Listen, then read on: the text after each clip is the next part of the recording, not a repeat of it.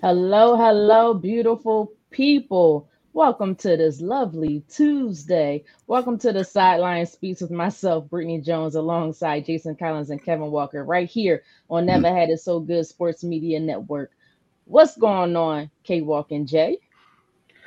All is somewhat well, but looking forward to a great show, nonetheless, ladies and gentlemen. Everything's good, Britt. Everything's good. K Walker, you still rocking the gear strong and hard. I Oh, love I it, have man. to, And man. Oh no, this ain't no fly by night thing for me, man. Since yeah, I was 12 years old, I'm a rocker, man. I'm a yeah, rocker for we're sure. gonna I get want to, into I it. want to, yeah. Shout out to Usher, man, for getting me by this on my day off yesterday. I always take the day off after the Super Bowl. Usher dropped his new album, so I got a chance to listen to that, and all day long I was just rocking to Usher. So thank you for helping me heal, brother. Thank you for helping me heal. But I guess we'll get right into it because as you guys see, you know what we're gonna talk about. It's been a topic since they played the game just 2 days ago. Um, I had a great night, good food, fun with family, no stress free. My team was gone a long time ago. Jay, I don't know what you did for Super Bowl Sunday. Did you spend it with family? Did you go to Super Bowl parties? Just chill Nah, down home? yeah, Britt. Yeah. I was definitely at home with the family, just watching the game. Sometimes we have some company. We didn't have anybody this time. Just Right. family. Just like I like it. I am not a go out, go to a party type of guy, Britt. I'm happiest when I'm right at home.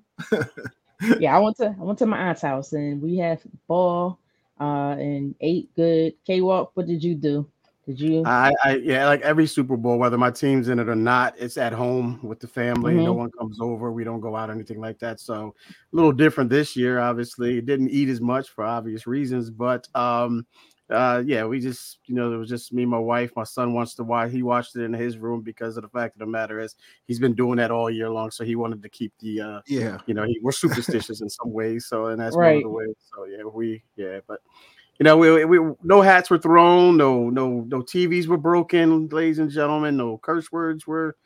I kept it to a minimum. Put it that way. I kept it to a minimum. I was Now and you ain't curse at surprisingly so. all? No, I'm just No, I kidding. said to a minimum. I said to a minimum. But yeah, I'm surprised the way I handled it because I kind of felt like after once Dre, we talked about it, but once Greenlaw went down, it was. I just had a feeling there Yeah. wasn't a night. Yeah. Go ahead. Well, let's get into it. We're gonna start right off with it because we just have to. The Chiefs, as we all know, beat the Niners in overtime, 25-22, to win back-to-back Super Bowls since the Patriots did it in 03, 04. I guess just give me your overall thoughts of the game. I have a couple more questions to follow up, but just right now, just give me your overall thoughts on the game. Jay, I'm gonna come to you first. Yeah, Britt, I felt like, I was sending texts out to my family, in the first half saying, man, 49ers are really controlling this football game. I felt like Mhm. right from the start, they were in complete control of the game. Their offensive and defensive line were really, just kind of doing what they wanted to do. Patrick Mahomes and the Kansas City Chiefs offense really couldn't get anything going. But the thing that made me a little nervous, if you're a 49ers fan, is that I felt like the 49ers didn't take advantage of that. So at Right. halftime, where I felt like they maybe could have had a couple score lead, KC was still right there in the football game. And then again, Mahomes throws the interception right after halftime. They can't capitalize on it. So Right. Yeah. for me, I felt like San Fran missed some opportunities early, and then obviously late in the game, Britt, I felt like as the game kept going on, the longer the game kept going on, you could start to maybe feel that momentum shifting in KC's favor. But, for me, somebody that didn't have a dog in the fight, I was just glad we got a heck of a football game. Very entertaining, great football on both sides. So I was Mhm. happy about that. Yeah, I was too. I was just like, because I'm a big defensive person. A lot of people, this game's boring. This game is dead. I was like, Yeah, I loved it. they allowing these boys to play, and that's what you want to see. You don't want to see these high 50, 50 to 45 point games. I mean, that's just too much of a shootout. I don't like those games. I like when your defense has a major impact on the game, and that's what we got. But I agree with you, Jay. Once I seen that the Chiefs were, I'm sorry, San Fran was in trouble when into halftime. They were only up 10-3, and they had a lot of opportunities to to be at least maybe 17 or even 21-3 to really try to put that game away. They just didn't capitalize, like you said. But I mean, what can we say? It's Patrick Mahomes, it's Andy Reid. I love Andy Reid. I will always love Andy Reid. I will always root for Andy Reid. I'm not sure how I feel about Patrick Mahomes. I really don't care, to be honest with you. But he is the best quarterback in the league as of right now. And they did what they always do. They are a second half team. They have actually showed that probably almost all year long, even through their ups and downs, and they just did it again. And they beat the Niners the same exact play. When I seen it, that very last play, because at first I was like, what's going on? Why are they waiting until the last minute to snap the ball? What is going on? But it just felt like they just had so much confidence in that play. The very last play was the same play that they beat the Eagles with. They beat the Niners with. But K-Walk, this was your team. What are your thoughts on the game? How do you feel? Yeah, everything you guys said, but just to add on a little bit is that I think the turning point for the game, and in my opinion, was the fumble, or not the fumble, but the punt return, which hit Darrell Luther on the foot, and Ray McCloud tried to pick it up, tried to recover it, and it ultimately, the Chiefs fell on it, and that gave them a chance. I mean, you gave the ball to Patrick Mahomes and Andy Reid, no matter how well you were playing, and 49ers the defense just came off the field. So to go right back on the field and with a short field with the against the Chiefs and Patrick Mahomes, it was just inevitable that they would score on that particular drive. I think it was the very next play that had happened. Yeah. At first, I didn't see why Ray McCloud said, why are you trying to pick that ball up? But then I saw the replay hit off of Luther's foot there. And then, he did what he was supposed to do, because obviously it hit his foot. And he just tried to pick it up. If he just dove on it, hindsight's 2020. But if he would just dove on it, might have been a different outcome of the ball game. But so many different things, man. I just thought that the 49ers, to piggyback off of what Jay said about the offensive line, I thought the offensive line did a great job running the ball in the beginning. I know that drive ultimately ended with the McCaffrey fumble, but you can see that they were moving those guys around. Yep. On the front, and then on the defensive line, Eric Armstead, Chase Young came to play. Finally, Eric Armstead playing with a knee injury. Did not even know that. He's having surgery sometime in the near future, but he had an outstanding game. Nick Bosa was just an inch or two away from Mahomes on a couple of plays, but I thought in the beginning, the 49ers was just like Jay said, we're handling we're doing exactly what they wanted to do, control the line of scrimmage. A lot of missed opportunities, didn't get Kittle involved in the game, didn't really get Ayuk involved in the game. And I think that had a lot to do with Spags and that defense and that defensive secondary. Yeah. They did an outstanding job of playing those guys one-on-one, Ayuk and Debo, and as I mentioned, Kittle as well. So, I mean, it's just a hats off. And when you go into the second half, you look at this game, you just saw, like you said, Jay, you felt the momentum shift a little bit. It wasn't any big plays. Right. Per se, but it just felt like the 49ers were just getting frustrated. We saw the frustration on the Chiefs' face, with the Kittle situation with Andy Reid. I kind of felt as though that, okay, we got them right where we wanted. So it's divide and conquer. Let's go get these guys. They're frustrated. They're fighting with one another. Let's go get them. Then it goes to break. They come out of the break, and they say Greenlaw just running on the field after the timeout, and he tears his Achilles. I was like, you know what? We're snake bitten, man. We're snake bitten. And after that point, I just said, I'm just hoping for the best. So, I really thought that the Chiefs were going to win that game at that point, because it just felt like, the 49ers weren't doing it, and for whatever reason. But yeah, I'm just proud of the guys, man, and what they have accomplished. Brock Purdy, especially, I know we're going to get into him a little bit. Just an outstanding season, man, and it's a tough one to lose in the overtime, and I know we're getting into the whole overtime situation as well. But just hats off to my boys, man, for sure. Yeah, I give you guys. Look, I like Brock Purdy. I like Fred Warner. I have a lot of respect for those guys. I like Christian McCaffrey, but it's just one player. I think he's talented, but it's funny because he talked so much crap and then he was crying on the sideline. I'm sorry, I just had to put it out there. Who's that? And ain't you, K-Walk. I ain't coming at you. It's just the one player we all got to come at. And it's been Cowboys and Eagles fans, but this is the first time we actually had come together to attack Deebo Samuel. boy, was he talking so much crap. I'm bringing it up right here on this show. I mean, look, we got to somehow get more entertainment, right? Yeah, he's talking crap because he backs it up. I mean, the Cowboys and Eagles fans, stop it. I can't say anything about that. Unless it's your team or your tears, them tears was cracking me up, though. Yes, down, them tears. He was talking crap. I'm not even talking about, after he beat us. I'm talking about before that. All season long, all last summer, he was said a lot to say. Even Fred Warner said, "You know what? I wish he didn't have so much to say." He even said that. But then you got to finish it off. You ain't finish it off, Debo. So yes, I'm coming at you just like the rest of us is coming at you. And he went real quiet. You ain't a Chiefs fan. I ain't sitting down for nothing. Ain't nobody listening to that. Debo ain't listening to anybody but a Chiefs fan right now. Stop it. Because he turned off all his comments, didn't he? He disappeared like a roach. But he was there. He was there though, man. He ran through your Cowboys and Eagles. Stop it, especially Cowboys and Eagles fans. We got this all last year, so now it's time for them to take it right back. It's okay. There ain't no 49. No, 49. That was a different outcome. 49. Nobody got their ring. Well, you got the championship ring, so I guess that counts. But look, we all lost, so we just got to all take it. All right, so here's what it is. The way y'all lost, and y'all can't talk the way y'all lost though. He can take it.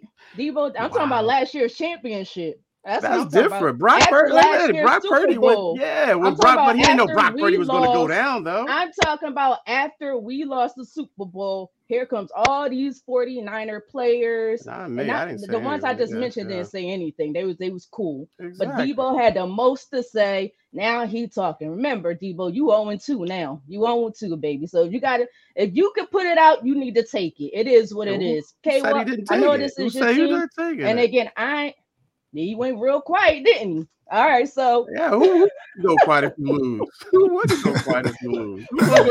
Why are you getting upset with me? We lost because you're an Eagles fan. I don't want to hear anything from Eagles fans or Cowboys fans. I don't want to hear that. Well, look, if y'all gonna dish it out, you gotta take it. That's what I'm did dish it out. And we had to take it last year. We are taking it, but not from Eagles fans. Last year we took it from Eagles fans. It is what it is. I'm not mad, but guess what, K-Walk? We lost. You lost. So stop it. You guys ready to move on? But we ain't talking junk about that. I didn't come at Kevin Walker. I came at. I know, but I'm a fan though. So what? I must have missed it. I didn't even know Debo was talking. It was off my radar. I missed it. I was cool. And I was going to let everything go. But even during media week, he started talking about Eagles and Eagles fans. I was just like, all right, now you better win. Because if you don't win, now all Eagles fans is coming back. Fletcher Cox said something. Aaron Donald was saying stuff. I mean, look, we only coming back at one person because of one reason. So there you go. So like Cox said, and Aaron Donald said, they got the rings. Where's yours? That's what I'm going to say. All right, let's move on. Give it time. Let's move on. Next year, we got a ring. I'm putting the house on it. Don't do that. Don't do that. Did the Chiefs win or did the Niners lose is my next question. K-Walk, I'm going to come to you first. I'm going to say the Chiefs won that game. I think the Chiefs won that game. I think they took advantage of a lot of things that the 49ers, I don't want to say didn't do, because the 49ers played excellent ball up until, they went into overtime. You look at it and it was just a big adjustment from what Andy Reid and Patrick Mahomes were doing differently in that overtime game, that last drive there. A lot of people were saying Steve Wilkes was playing soft coverage there. There's one point where Kyle Shanahan, I think it was a third down. Kyle Shanahan was like, oh, heck no, I'm going to clean it up for the radio. I've been cleaning up for TV. But, oh, heck no, we got to call a timeout. I don't like the coverage that we're in right now. They made that adjustment. They were in a defense that they wanted to be in, the 49ers. But Patrick Mahomes and Andy Reid just did an excellent job of making the adjustments to the adjustments that the 49ers made. I think you got to give the credit where credit is due. Patrick Mahomes, Magic Mahomes, is the man right now, and there's no ifs, ands, or buts about it. As much as it hurt me to be a 49er fan, I'm not going to make any excuses. There are no excuses to be made other than the fact that Patrick Mahomes is the man right now. He's arguably the GOAT right now. I know he has a little bit of ways to go to claim that title, but as of right now, he's on the right track to do it. Yeah, I agree. I think the Chiefs won it. That defense was who in the second half performance was amazing. Spags is just his defensive mind is just brilliant. He blitzed when he didn't blitz all the time, but he blitzed when he needed to, and every time they blitzed for the most part, they made a play. Trent McDuffie, my goodness, that young man can play that corner position like no other. The way he defended that deep pass going to Debo Samuel, and he got hopped. He jumped up there to bat that ball down. Chris Jones made the critical play when he had the rush or hurry up Brock Purdy, which caused the missed touchdown. That was a crucial play. In that situation. That was a blown assignment, though. I'm not giving it to Chris Jones on that. That was a blown assignment by the 49ers. Well, he sped up Brock Purdy and he did his job. So that was the point of that. That was the point of what happened. If you want to say it was a blown assignment on the Niners, Chris Jones took advantage of the opportunity and he didn't let the Chiefs down or Chief fans down. So I'm giving that one to Chris Jones because he did what he was supposed to do. And then Patrick Mahomes, I mean, what else can you say? He keeps doing this. He did it last year. He did it this year.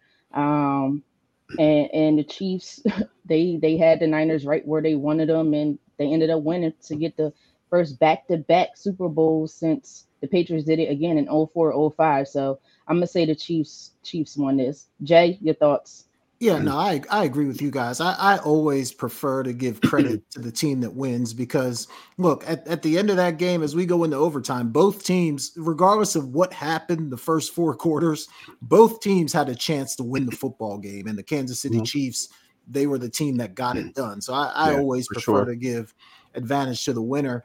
And K-Walk, to your point, man, Mahomes, he's just special. And we'll probably talk about him more throughout the show, but man, he is special. And he made plays when plays needed to be made. And then also though, Britt, I agree. Like we have to give credit to that Kansas City defense because when the Chiefs offense wasn't able to get going early, the defense kept them in the game. They hung around long enough until Mahomes and the offense could finally, put some points on the board. So, and then also, Britt, the coaching, like you mentioned, like the defensive coaching, the offensive coaching, I thought Reed and Spags both did an outstanding job. So, I mean, got to give credit to the Chiefs. But at the same time, 2K Walk, and I know like Wilkes, the defensive coordinator of the 49ers, I know he was taking some heat. But overall, I thought he called a pretty good game. Like I know like people are saying like, at the end where they had to call a timeout and he may not have been in the right defense. I thought overall he did a pretty good job with that 49ers defense to slow the Chiefs down. So, but no, Britt, to your question, I definitely think the Chiefs won it. They made the plays when the plays needed to be made. Right. So better performance. Now we're going to put the focus on the Chiefs. The Chiefs offense or the Chiefs defense? Jay, I'm gonna come to you first. That's hard. That's a hard question because the defense was outstanding. I mean, they played great, especially in the first half. But at the end of the day, Britt, I think I got to go to the offense. I got to go to Patrick Mahomes. I got to give it to him in that offense because when their backs were up against the wall, when push came to shove, when time was running out, every play that they needed to make, whether it was on fourth down, whether it was, look, we got to score here, and like every play that needed to be made, that offense found a way to get it done. So I'm going to give the slight edge to the offense, but the defense was outstanding as well. K-Walk? I'm going to give it to the defense. I think that offense was in check for the most part of the game. Again, as I mentioned, that muff punt, that punt return, put them in a position where they could win the game or score easily for the most part. And I think any offense would have scored in that situation. Again, as I stated, 49ers just came off of the defense. But I think that when you look at the fumble by Pacheco right after McCaffrey fumbled, and then you look at the interception by Mahomes as well, and then countless 3 and outs by that offense as well. gave so many opportunities to that high-powered 49ers offense. But that defense has stepped up when it needed to be. I mean, because their backs were against the wall countless times, and I'm sitting there to myself, I'm like, listen, if they're going to give us this many opportunities, we're going to have to take advantage of it. Eventually, we're going to take advantage of this. So with all that being said, they weren't able to do so, and I give credit to the defense because of that, shutting down that high-powered offense, for the most part. And the offense just took advantage of situations, when they presented themselves for the most part. But that 49er defense had that Chiefs offense in check for the most part of the game. My saying is you don't have to be great all the time. You just have to be great when you need to be. And Patrick Mahomes was just that. He was great when he needed to be. But to answer the question, it's just definitely, without question to me, it's that Chiefs defense. Yeah, and Britt, before you go, you know what, K-Walk, I think you changed my mind. I think you're right, because if that defense hadn't played so well, we could have been looking at like a 21-3 game at halftime. Mm-hmm. And you're right. San Fran had a lot of opportunities early, and KC just kept pushing them back, not letting go of the rope. And then even in overtime, to just hold them to three and not give up 7 in overtime, that was big as well. So I think you're right about that. Yeah. I don't know which way to go. That Chiefs defense played amazing yesterday. I'm gonna go with what Jay originally said. I do agree with the defense. I'm gonna give credit to the Chiefs offense because Jay, like you said, they had to win the game at the end of it. Yeah. They had to go on that last drive, score that touchdown in overtime, and put that game away. They had to go down and score that field goal on the last drive in regulation to push it into overtime. So Patrick Mahomes had to start using his legs in the end of regulation, end of overtime to make things happen. So because of that, I'm going to, and they made the necessary adjustment. So I didn't quite understand why they weren't going to Travis Kelce. So I kind of understood his frustrations because it was a couple plays where he was running wide open. It was just like Mahomes just wasn't seeing him. He was trying to force it to other receivers, maybe just to get them a little bit more involved. And that was his frustration. I think when he got frustrated, I don't know if it was the tight end or someone had fumbled the ball. Oh, I know. I think it was Isaiah Pacheco. Yeah. Right. It was Pacheco at the time, and he was frustrated. But when I seen that frustration, I said, this is Andy Reid. All that means for Andy Reid, because he welcomes his players and allows his players to express themselves emotionally. I don't know about the pushing and all that, but he's okay with that because to Andy Reid, that means I have to make a necessary adjustment. And that's what they did in the second half on offense to do what they need to do to win the game. So I'm gonna give credit to the offense, although the Chiefs defense played lights out. All right, guys, let's move on. We're gonna still keep it here with the Chiefs, though. The Chiefs have won 3 of their last 4s, being in the Super Bowl. Are the Chiefs officially? I know we discussed this last week or a couple weeks ago about them being a dynasty or could potentially become a dynasty. Are they officially a dynasty right now, or do they need to win one more Super Bowl? K-Walk, I'm gonna come to you first. No, I think they're officially a dynasty. I mean, what 3? You said 3 out of 4, is it? I mean, a lot of teams don't even have 3 in their existence for sure. Or having been there, a couple of them having been there. So yeah, to win 3 out of 4, to go to as many consecutive AFC championships as that they have gone to. I think it was 6 in a row since Mahomes has been there. I think you have to label them as a dynasty, and to win in the fashion that they've won, beat my team twice in that fashion, as well. So I think they're definitely a dynasty. Anytime you go to not to win a Super Bowl, but you go to a Super Bowl as many times and as they have gone in consecutive seasons and get to the AFC Championship, being 1 game away from that as well. That speaks volumes for that organization and those Patrick Mahomes and Andy Reid and Travis Kelce. I'll throw him in the mix as well. So yeah, without question, they're a dynasty right now, and it's just who's the next team? Who's that team that's going to be able to knock them off that pedestal, if you will? They're still young. Patrick Mahomes is still young. Andy Reid, we keep hearing, rumors and rumblings about him possibly retiring. I don't see that happening. As long as Patrick Mahomes there, you have a chance. So yeah, definitely. I say all that to say, yeah, they're definitely a dynasty right now. Yeah, I agree. I think they're a dynasty. I think as long as Travis Kelsey stays, as well, that's huge. Can Patty Mahomes and them guys beat one without a Travis Kelsey? It seems like every GOAT quarterback has a fantastic tight end. Yeah, Uh, Phil, MJ, and Pitt right there. right. So Tom Brady had Gronk and Patrick Mahomes has Travis Kelsey. Now Travis Kelsey, he's getting older. He's 34, 35 years old. So let's see how many more years he has because a lot of people thought he fell off. But he showed up during these playoffs for sure. But yeah, I think they're a dynasty as of right now. And Andy Reid, look, you're gonna have my support. My Eagles can't get it done. I do hope that he gets even more. So I do hope he can surpass Bill Belichick. It's gonna be a hard task to do, but just never know. I So, don't. but but Jay, your thoughts? Yeah, no, I agree with you guys. There's no question they're a dynasty. I think you have to talk about them like in the same breath as we talked about the Cowboys in the 90s, those great 49ers teams, K-Walk, the Steelers in the 70s. Like they're in that same boat, in that same Yep. conversation as all those teams. And to your point, K-Walk, like with Mahomes only being 28, they're not done. Like they're talking about a three-peat, like, and we really only talk about that in basketball. So I mean, they're not done.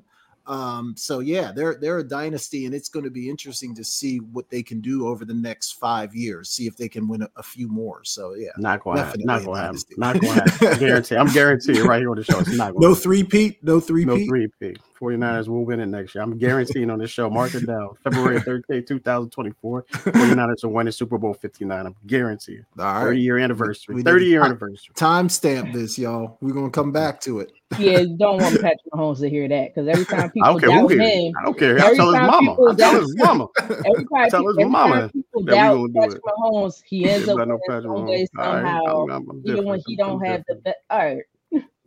Even when he doesn't have even when he have a whole slew next year because they ain't gonna get away with that nonsense. Go ahead, get it out, K-Walk. Go ahead. Yeah, I'm done. You sure? No, go ahead. I'm gonna just have you host this whole. I'm done. I'm done. I got my rant later. I'll use it then. Go ahead. I'm done. Pretty good. You sure? Okay. Even when people doubt Patrick Mahomes, he sometimes somehow wins it, even against when he goes to meet the better all-around teams. He did it the last 2 years, and I wouldn't be surprised. I'm not going to doubt him. Do I think he'll win? No, three-peat is hard, but I'm not going to doubt that. I'm not going to doubt it, though. Is Mahomes at Tom Brady's GOAT level, or does he need to win a few more Super Bowls? Tom Brady got 7, but they both had 3 prior to the age of 30. Patrick Mahomes has his prior to the age of 28. Jay, what are your thoughts? Look, it's hard, Brick, because you don't want to be a prisoner of the moment, right? Like, I obviously the greatness of Mahomes is obvious. You can watch this guy play, and you can tell he's special. It's funny because when he did that little golf tournament, like I don't remember, maybe it was in the summer, and I kind of start watching him and just how some of the things he was saying and how he was competing. I was just thinking to myself, like, this guy is a winner. And then I watched that special quarterback where it followed him and Kirk Cousins and Marcus Mariota. And when you just see, like, there was just some things about him when you're like, man, this guy is different. He is an absolute winner. And look, I'm fine if people still have Brady as their GOAT. I mean, the accomplishments of Brady having 7, like Mahomes isn't even halfway to where Brady was yet. But I think if you're just saying like talent-wise, like Mahomes can do everything that Brady could do plus some. So like if you're just talking about like maybe who's more talented, or if you had to pick one of those guys for one game, which way would you go? I don't know. Like I don't know that there's even a wrong answer to that question, but I'm not ready to make him the GOAT yet. But I do think, he's trending in that direction. And I don't think he even needs to win 7 to be considered the GOAT. I think if he stacks a couple more, I think people might be ready to put him at number 1. Yeah. I don't think he's the GOAT just yet, but he does have to win maybe a couple more. and then he'll be right on that level, or maybe even surpass that level. But Mahomes is something special. You know, whether you like him or don't like him, you have to give him that credit. This kid is something special, and he was beyond doubted coming out in the draft, which I didn't even realize. So many people doubted him and thought KC. And first of all, how you doubt Andy Reid? Andy Reid is one of the best scouts, although he's a coach out there in the league right now. He discovers talent like no other, in my opinion. And he has done it time and time again, and he hit with Mahomes. So yes. So no, I'm sorry. No, he's not the GOAT. He's not on Tom Brady's GOAT level right now. But I agree with you, Jay. He is definitely trending in the right direction. K-Walk, your thoughts? Yeah, I'm not ready to give him the GOAT comment. I think the GOAT title yet, as I mentioned earlier. I think he has to win a couple of more, but he's definitely on the road to he's on pace to win it. I mean, if he continues this pace, I mean, obviously he's going to surpass Tom Brady and become the GOAT, but I don't think he does it because for simple reason that, as I stated earlier, I'm guaranteeing the Niners winning it, so he's not going to win it next year. If I got to base it off of that, he's not. Yeah, but I don't think he's going to get to 7, 4, 5. I'll say 4. I'll say 4 because a lot of teams, I'm not just talking about my 49ers, but there are a lot of other teams that are getting better each and every year. So especially in the AFC, we got so many different quarterbacks over there, so many different upcoming teams as well. So no, as of right now, he is not the GOAT. By far, he's the best quarterback in the business right now. If you put him was he at 3? What was Tom Brady at 3 at the same? They were both at 3 at the same age, I think they were. Let's just see if he can continue doing it. Until he sniffs 7, I'm not giving him that GOAT title because I just think Tom Brady is just that guy. Yeah. All right, guys, we're going to head into break. Please like, subscribe, and comment to our YouTube channel at The Sideline Speaks. We're also on Twitter, aka X, or X, aka Twitter, at Sideline Speaks, and anywhere you could listen to your podcast. So that's Google Podcasts, Apple Podcasts, Spotify, and many more. You are watching The Sideline Speaks with myself, Britne Jones, alongside Jason Collins and Kevin Walker, right here on Never Had It So Good Sports Media Network. CampLyman.com is an opportunity for my big boys to come get some work. Let's put it all together. We built from the ground up. Our cliche is it all starts up front. Once again, start, stance, hand placement, hand separation, get-offs, counter moves, a little bit of everything. Polish up those skills before your middle school or high school season began. Just come work on your craft. Once again, CampLyman.com. You're inside Never Had It So Good Sports Radio with Princess Cooper, Tim Moore, David the Duck Riley, Jason Collins, Shoshana Cook, Britne Jones, Travis McGee, Eric Scott, and Kevin Walker. We make it easy to talk sports. All right. Welcome back to The Sideline Speaks with myself, Britne Jones, alongside Jason Collins and Kevin Walker, right here on Never Had It So Good Sports Media Network. All right, guys, before we return back to the NFL and more conversation of what's going on during the Super Bowl and after the Super Bowl, I do want to talk about the NBA. Last week, we had the NBA trade deadline. I believe it was February 8th. I'm sorry, it's going to say 5th, February 8th. And there was a couple interesting trades. The first one being the Philadelphia Sixers traded for Indiana Pacers Buddy Hield. I think they gave up 3 first-round picks for him. I guess just to get your thoughts on that trade. I know Joel Embiid is out right now. I don't know if you guys were able to catch any of the last 2 Sixers games. But just to get your thoughts on the trade, do you think it can help because they are having a big health issue, or it doesn't really matter? Jay, I'm going to come to you first. I think it helps, Britt, but I really think you'll only see the impact of it if Embiid is healthy and on the floor, right? Because Buddy Hield, he's a knockdown 3-point shooter. He can absolutely shoot the basketball. But I think having Embiid on the floor obviously is going to, for spacing and things like that, will get him a lot more clean looks. I think if Embiid is out, I don't know the impact that Hield is going to have, but I think if Embiid can get healthy and they get their full team out there, having somebody that can just shoot 3 balls, I mean, that's always a plus. So I think it's a good trade. Did you say 3 first-round picks? I don't know that. 3 second-round picks. Oh, 3 second-round. Okay. I was about to say, whoa. I was about to say, whoa. Like they were reaching a little bit there. But, yeah, I think 3 seconds, that sounds okay. But, no, Britt, I think he could help. But for this team to do anything, Embiid's going to have to be healthy or it's not even going to matter. Well, K-Walk, you go first. You feel me? Yeah. I mean, what was it? The question was. Just your thoughts on the Sixers trade for Buddy Hield, and okay. I'm sorry. I thought you had a particular question. I'm sorry. So I didn't miss it. Yeah, I think it's a good move there. They won 2-3 in a row now. I mean, the Sixers. So I think they were without Tobias Harris in one of those 2 games, the last one of the 2 games. And I thought that he needed to step up, especially with Embiid going down and some other guys going down, even though Buddy Hield is a great acquisition. I mean, anytime that you get that guy, you know you're going to get a quality scorer, 3D guy, if you will. So, yeah, a great compliment there to Tyrese Maxey and those guys. But, yeah, I just think if they can stay healthy, I'm not sure when Embiid's supposed to get back. And a couple other those guys that are on the bench right now when they're expected to get back. But once they all get together, and it depends on how soon they can build that camaraderie, that chemistry, if you will. If they can do that, I mean, that's a scary team on paper. It really is. So hopefully, again, we don't know when Embiid's due back. I heard so many different reports that he's out for the season. He's, he may be out, until the postseason. I don't know the number. You're more dialed in there than I am, Britt. But you got the local stuff on your side. I just got the national stuff, so they're not going to dial into it's too much of detail.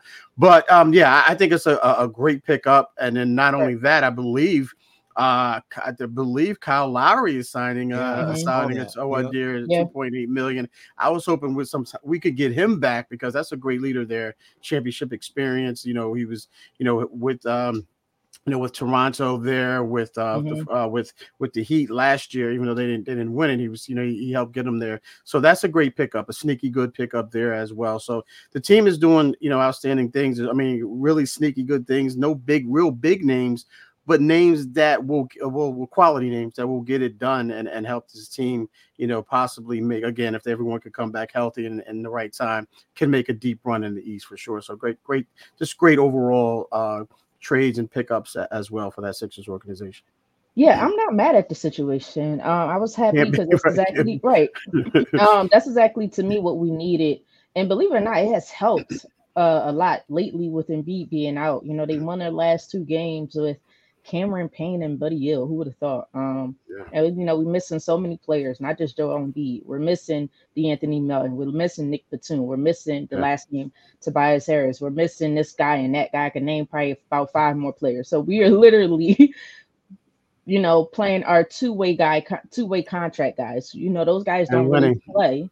And we won the last 2 games. So that's because of the impact of Buddy Hield has had at that 3-point line, but he does a lot more than to shoot the 3.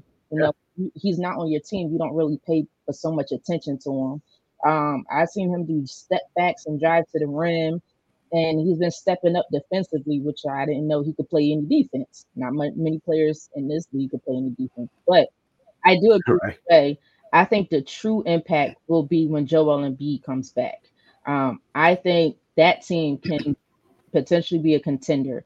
Now, do you have enough to beat Boston or the Bucks? I don't know yet. I'm not sure. We'll have to see that when that time comes. The Bucks, yeah. Boston, I don't know. Right. I don't believe the Bucks for nothing. But I will say first, let's just let them try to focus on getting Joel Embiid healthy and then see where we go from there. Now, the report says he'll be reevaluated after 4 weeks. So that's another probably 2.5 weeks or so.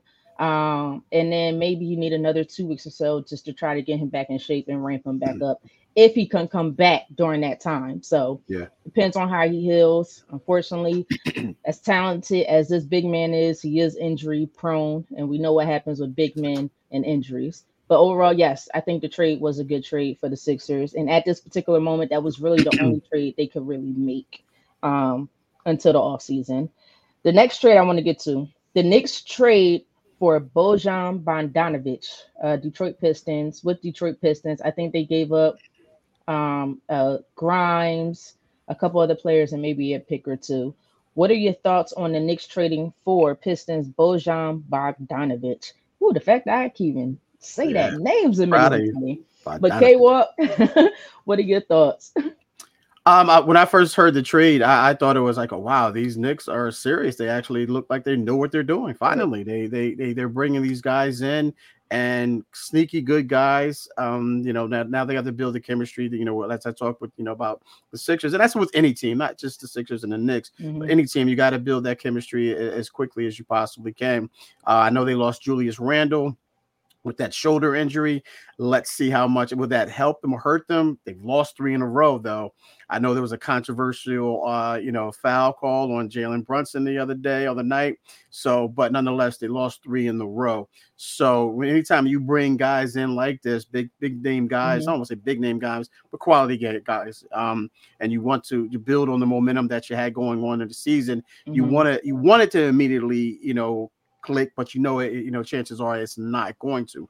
But at least you want to at least grab one of those games, if not two of those games, just to say, okay, we're going to tread water until we start to the camaraderie comes together. Right. But I think they'll be all right. It's 3 losses in a row. I don't think it's something you push the panic button on just yet with Thibodeau and those guys. But I love the pick. I don't want to love it. I don't love anything about the Knicks. Excuse me. Let me rephrase it. I like the pick. The pickups that they made, the trades that they made, I think is really good. And then, raise my eyebrows a little bit because usually the Knicks, I still think the Knicks will nick. In my opinion, I still think they will ultimately mess this thing up because that's just what they do, man. Right. I like it all around. For sure. Yeah, I like it too. I like the direction that the Knicks are going in.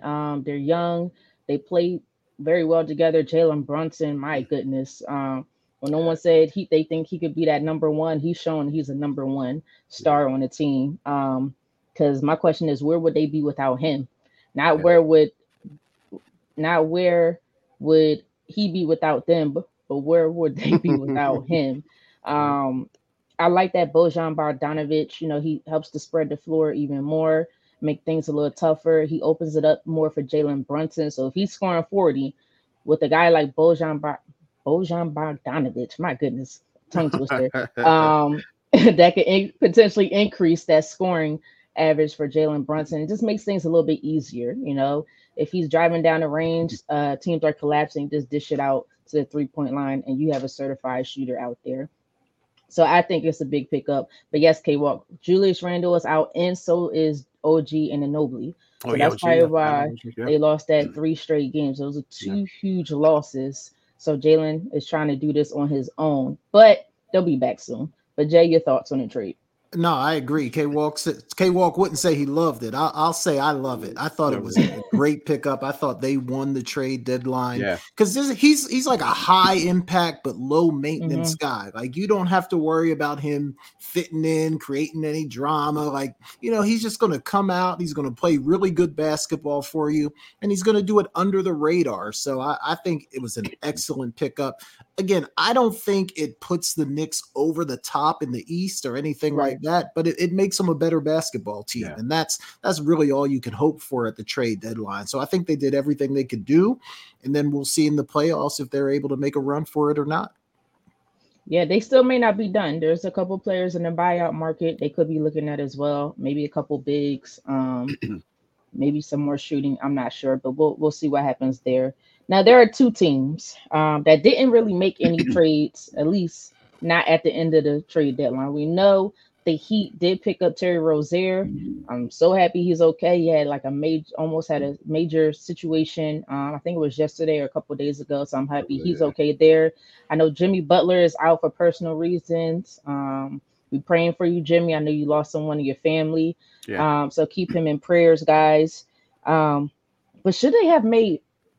We're going to focus on the Heat first, then we'll go to the Lakers. Should the Heat have made at least one more trade at the deadline to really help them contend a little bit more? K-Walk, your thoughts. This is your team.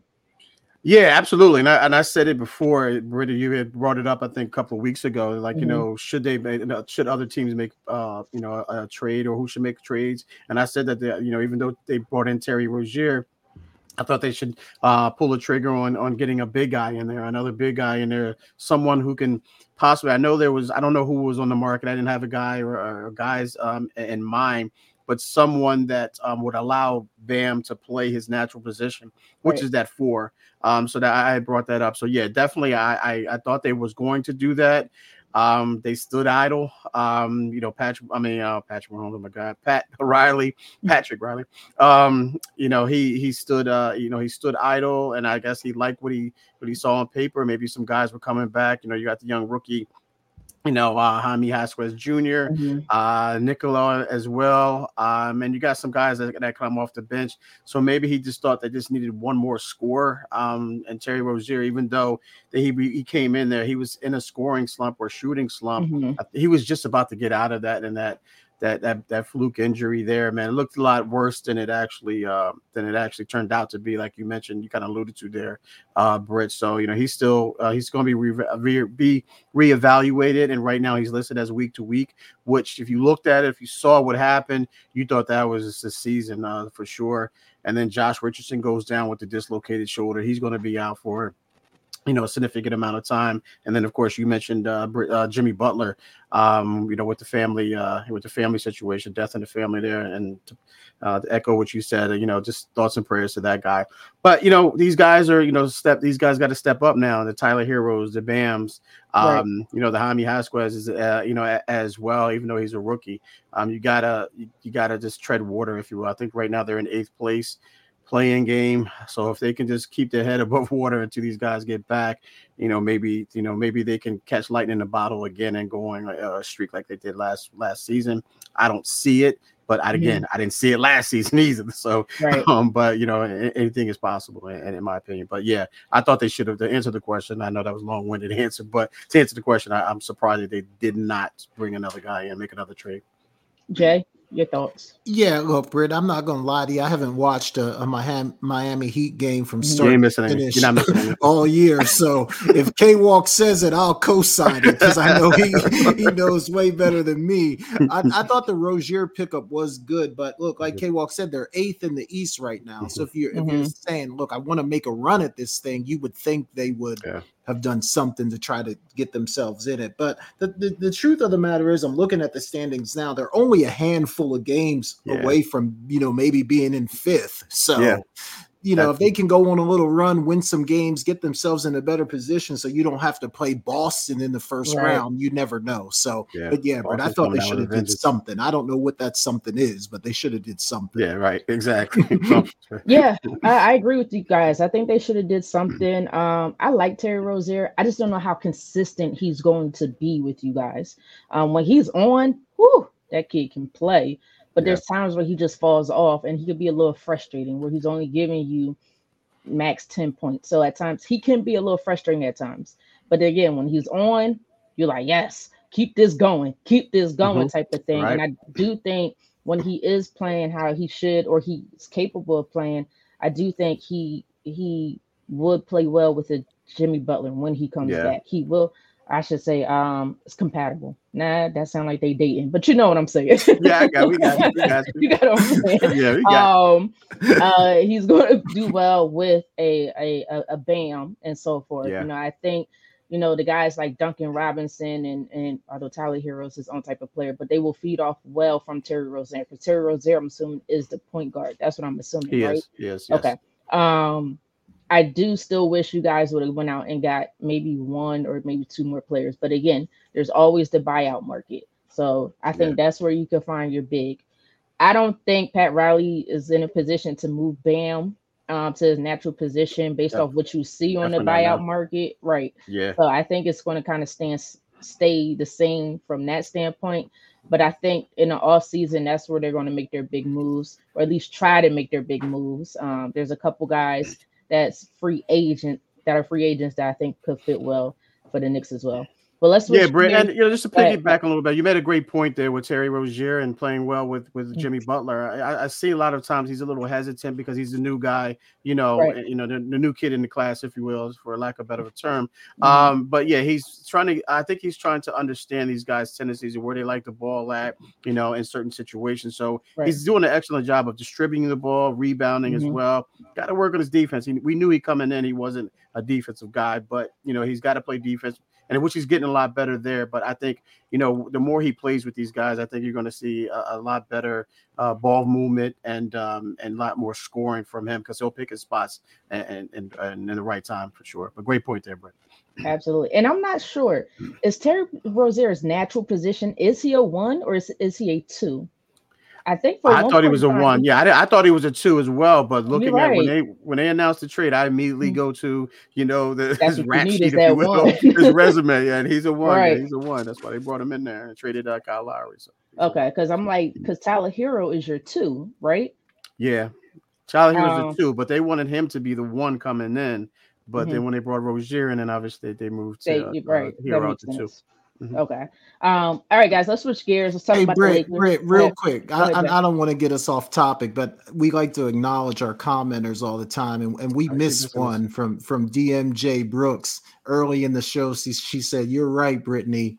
K-Walk, just eat it." So I wanted to make sure we got that one up before we change topics.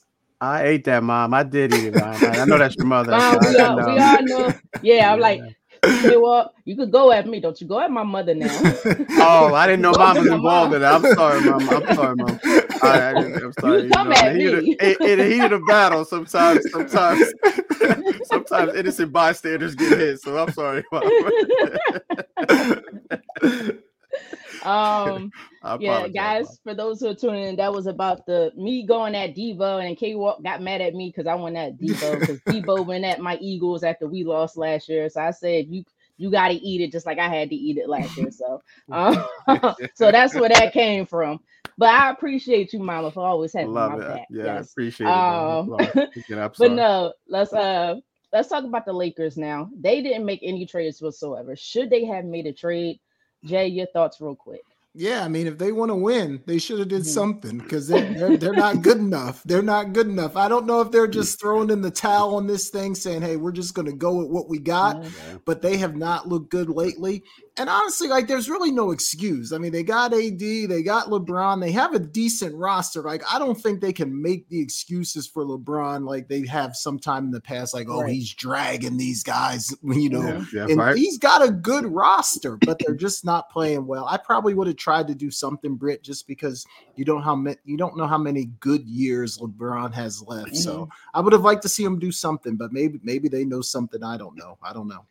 I think they need more scoring. They have no scoring, and probably defense on that guard position. D'Angelo Russell doesn't play any defense whatsoever. And he's one of the most inconsistent guys. I remember when he first came out, you know, the hype was high, and he just didn't live up to the hype at all. In my opinion, he just hasn't lived up to the hype whatsoever. So I think that's kind of I don't want to call him a blemish, but it's kind of a blemish on a roster there. LeBron, Jay, he's getting old. Like, he's getting up there in age, so he can't do what he used to do. He tries to do it, and he tries pretty darn well, if you ask me, in my opinion. But he's still aging, and he needs the help. And AD, once again, he is very inconsistent. He has all the talent in the world. You know, there's games where he'll score 40, and then there's games where he just doesn't show up. So I think just the chemistry right now is just not there. Who knows what will happen? They kind of shocked a lot of people last year in the playoffs to get as far as they did. It's just unfortunate they came against a tough team in the Nuggets at the time. But I also think they should have made a move. They needed to make a move. K-Walk, your thoughts on the Lakers? Yeah, I think this new nickname, his name is D'Angelo Russell. There's no D there, man. So whatsoever. So, yeah, I don't know what could they have traded? What do they have to trade other than LeBron and AD that someone really wants? That's going to make that team, a possible contender or make some noise in the West. I just don't see it. I mean, after LeBron, AD, D'Angelo Russell, Reeves, like who do you really have to give up? What type of commodity do you have there? I don't know about draft picks. I don't know where they're at, and as far as draft commodity goes. So I don't think they had anything to give up, to be honest with you, unless they were just going to break this thing up, and that's not what they wanted to do. And I just did go back to what Jay stated, is that, let's just ride this thing out and see, see how far we can get with this team. Because again, I'm sounding redundant, but they just don't have anything. They didn't have anything to give up. They really did. Yeah, so it's gonna be interesting. This year to me is absolutely gonna be interesting with all the different moves or Yes. lack of moves Yeah. that occurred. And I just kind of feel like there are a lot of teams that are rising fast. So Yep. we may see a surprising championship Yeah, this it year. doesn't feel like there's like a clear favorite, you know, No. like No, everybody that's pretty good has a shot. So it's gonna be fun for sure. right, and that's what we all wanted. That's exactly what we wanted. Guys, I know we have a few minutes. I wanted to try to get into the Cowboys. I don't know if I have time here. It's a little tight. Go ahead, Britt, because I only got a couple topics. So do your All thing. right. Do your thing. All right. I want to get into Cowboys. You know, they just lost Dan Quinn as DC. I do want to know your impact of this, but it was just announced. I think they announced it today or yesterday that they hired Mike Zimmer. I said it right. Mike Zimmer as their new defensive coordinator. So I'm going to ask you two questions, a two-part question. The impact of losing Dan Quinn, and do you think Mike Zimmer will get the job done? K-Walk, I'm going to come to you first. Yeah, I think this is a kind of a wash, to be honest with you, as far as from the defensive standpoint. I think Dan Quinn and Mike Zimmer are kind of the same. I think Dan Quinn is a little bit more innovative, if you will, a little bit more aggressive. But Mike Zimmer preaches team defense. He did, he did a great job of that with Minnesota, I think it was.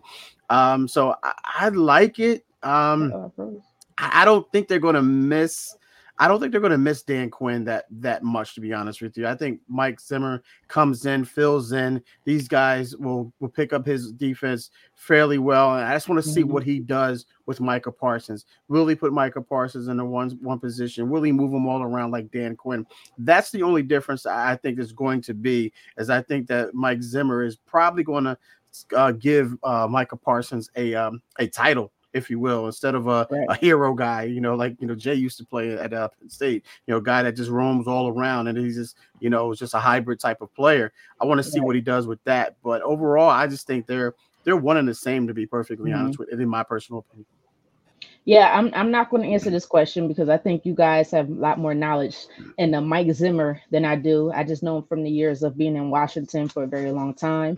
But Jay, you played DB in your college days or during your football career, so you're familiar with defense. What are your thoughts on this? And you, the Cowboys fan, I think. Yeah, look, Britt, I was never really a big Dan Quinn fan. I really was. Like, there are times that I just feel like he sits in cover 3 too much and lets people pick him apart. So I'm not a big Dan Quinn fan. I think he's a good defensive coach. Don't get me wrong, but like his style of defense just isn't necessarily the style of defense that I would like to play, right? So I think Mike Zimmer is a very good football coach. I think he's going to bring fundamentals to the Cowboys, which I think they need. He's going to bring discipline to the Cowboys, which they absolutely need. So I don't think there's really going to be a big drop off there. To K-Walk's point, though, I do think it'll be interesting to see what he can do with Micah Parsons. Like, will he have the flexibility in his system to let Micah play defensive end sometimes, to let him play Mike linebacker sometimes, to let him come off the edge? Like, you've got to do that with Parsons because he's a special player. For me, it's a little bit of an upgrade because I think Zimmer might take care of some of the lack of discipline stuff that has shown up with the Cowboys year in and year out. So for me, it's a small upgrade. Oh, gosh, I was really hoping you wouldn't say that. I was hoping. Look, we came together just for this little Super Bowl. At the end of the day, it's still the Cowboys. I can't stand them. The worst team in my mind in the entire NFL. It will always be that way. Man. Speaking of that, Jay, I just realized something. I'm a diehard Eagles fan. K-Rock's a diehard Niners fan. Yes. And we have something in common. We got our teams behind us. I have not seen you wear a Cowboys jersey, hat, picture behind you, nothing. So are you repping the Cowboys once again this coming season? I'm not. I'll say this, Britt. I'm not diehard for sure. But I don't know, Britt. I think we gotta wait till July for me or August for me to make an announcement. I'm really not sure where I'm gonna go yet, Britt. I like the Cowboys. I think they have potential, but But I couldn't sit here today and tell you that I'm rocking with the Cowboys next season. It's too early, Britt. Well, Jay, I'm gonna tell you something. As long as they have Dak Prescott, I don't know about that potential.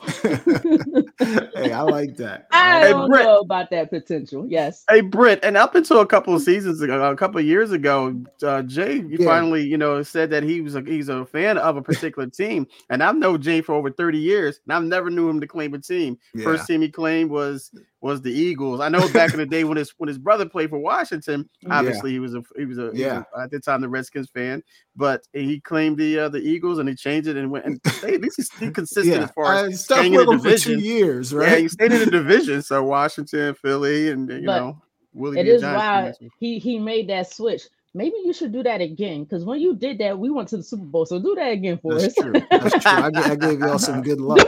Right. Do that again for us. It might be you, Jay. You did try to jump on board with us. I thought I know, right? Yeah. So, yeah, man. I don't know. So I do have another question pertaining to Dan Quinn. Will he be able to turn things around in Washington? He was hired as their head coach.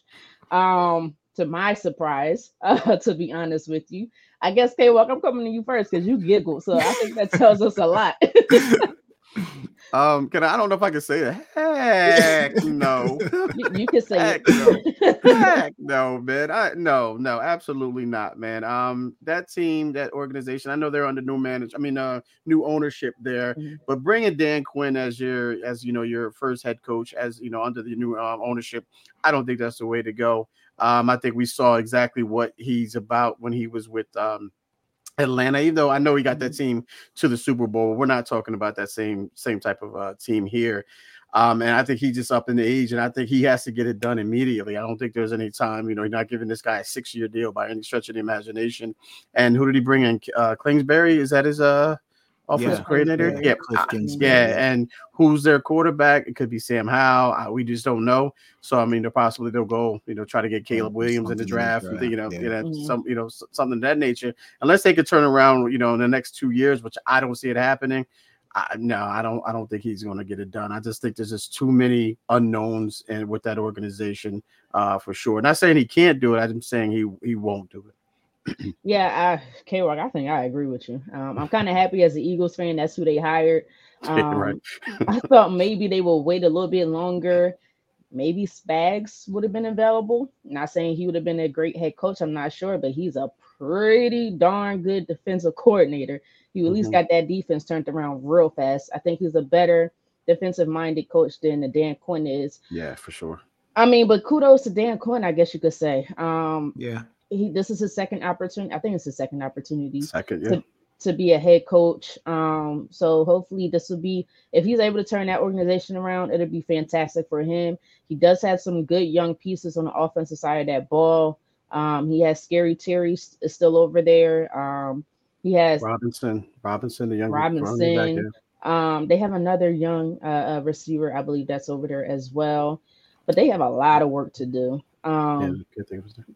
They have a whole lot of work to do defensively. The fact that you trade, I think they traded Montez Sweat, right? I think and Chase Young, yeah. I think they traded him a little too soon because Dan Quinn would have liked to kept him to start off. And see how the young corner and Emmanuel Forbes does over there with the Dan Quinn. Maybe he helps him out a little bit, but I think it's going to take some time, in my opinion. And let's be real. As an Eagles fan, I hope it never gets turned around over in Washington. But kudos to Dan Quinn for getting hired. I do think there were better options, though. Jay, what's your thought? Yeah, he's not the guy I would have went to. If you're looking for somebody maybe to just stabilize your organization, okay. But if you're looking for the guy that's going to take you to the next level, for me, it wouldn't have been the hire. I think there's just too many good young offensive minds in the NFL right now. I probably would have took my shot at one of those guys. Look, Quinn will be okay. I don't think he'll be a disaster, but I don't think he's going to really do anything great in Washington to make people say, wow, but he might be able to hold it together for a couple of years. I hope not. I hope that team falls apart like that stadium. No, I'm just kidding. That's right. And last question, guys, before we head into break and Jay takes over, we got to talk about it. I always told you guys, it's not real. It's fictional, guys. But this guy has been my husband since I was about 2 years old, and I'm talking about Usher and that halftime performance. I want to know what y'all thoughts are. Yes, he just got married. I say he cheated on me, and I didn't appreciate that. Although I'm just playing, guys. But congratulations to him. You gotta What eat was that, your? Brit. Huh? I do You have gotta to eat eat that. I gotta take that one. That one. My cousin reached out to me and said he just got married. Did you know? I said he cheated on me, man. No, I'm just kidding. Looked like he was cheating on his wife too, the way he hugged Alicia Keys. But I was waiting for Swift's beat my to come goodness, out. that was a little too much. It's entertainment. But what are your thoughts on the Usher halftime performance? How did you feel about it? Jay, I'm gonna come to you first because me and K-Walk, we're fans of Usher. Yeah. But Jay, what are your thoughts? Yeah, and I told y'all before, I'm not a huge Usher fan, but Mm-hmm. I did look at over his song, and I found about 5 songs from Usher that I really like. Five? I found 5 K-Walk that I was like, yeah, I rock with these 5. But I will say this, as somebody that's not a big fan of Usher, I thought the halftime show was excellent. It was great entertainment. Mm-hmm. I love the people that he brought out. Not sure what Jermaine Dupri was wearing, but I will let that go. Lollipop girl. I thought it was really, really good, Britt. I mean, great Mm-hmm. performance, entertaining, hit all the good songs, some dancing, some skating. I mean, he did everything you could possibly do. So for me, A+ for performance for somebody that's not, one of my all-time favorites or anything like that. But I thought he was really good. Yeah, I thought he was good as well, and I was curious about JD as well. He looked like a black Oompa Loompa. I didn't know what the heck he had I don't know on. what that was. I don't know what it was. But no, and I could tell. You know how most performers, they go out, they have a couple songs that they want to sing, and they sing those songs. But he was trying to get as much as he could in a little bit of time. He was trying to get out his entire catalog, but regardless, I thought he performed very well. Would I say it's one of the greats of all time, or it's the greatest of all time, like a lot of people are saying? I'm like, I think that's more of a generational thing, because in my mind, you can't top Michael. If you can stand on stage for about half the time you're supposed to perform and people are just going nuts out of their mind and men are passing out, you cannot beat that type of performance whatsoever. But I got to give credit to Alicia Keys and her. Yes. Now, there were people saying she wasn't playing live. I'm going to say she was playing live. I don't know. I don't care. She killed it. She's fantastic. Yes, she's very talented, and she really can play a bunch of different instruments. But yes, I absolutely enjoyed that performance. And I got to give credit to will.i.am. I haven't seen him in forever. But K-Walk, your thoughts on Lil Jon was good too. Like I thought Lil Jon, he was good too. Oh yeah, absolutely. K-Walk, your thoughts. Yeah, I mean, I'm not going to put it as the greatest of all time, but it was up there. It's up there. It had me going. I was a little like, all right, let's get this going. I'm waiting for something to happen. Then when Alicia Keys came into, that's when it really took off for me, the performance. And then, and I was cringing a little bit when he was all on her. I was like, oh, somewhere I can run onto the stage like that streaker. I can run on the field like that streaker did. But yeah, no, I thought it was excellent. I thought, like you mentioned, Brett, he got all of his, most of his songs, some of his big hits in there in that small period of time. I did an excellent job. When he got on those skates, man, I was like, oh man, is he sure he wants to do this? Is he sure he wants to do this? But he did his thing, man. He did his thing. That's what they do, in the ATL. It's about skating down there. I'm a big fan, man. A big fan of the performance. I don't know if it's the greatest of all time. I'm a huge fan. He got me through my therapy, if you will, after losing the game on Sunday night. Like I stated, I listened to his new album, Coming Home. That got me through the 49ers losing. So yeah, I thought it was one of the best performances out there. Definitely top 2 or 3 for sure. Not the best though. He and it's funny because he fell with the skates. Nobody, but he was smooth. I did see that. Yeah. He was so smooth about it. I was like, that's Usher for you. It don't matter. That's Usher for you. But we got to shout out Princess, guys. Princess responded. She said, Usher, I love the halftime show. Yeah. What, the music or him taking his shirt off?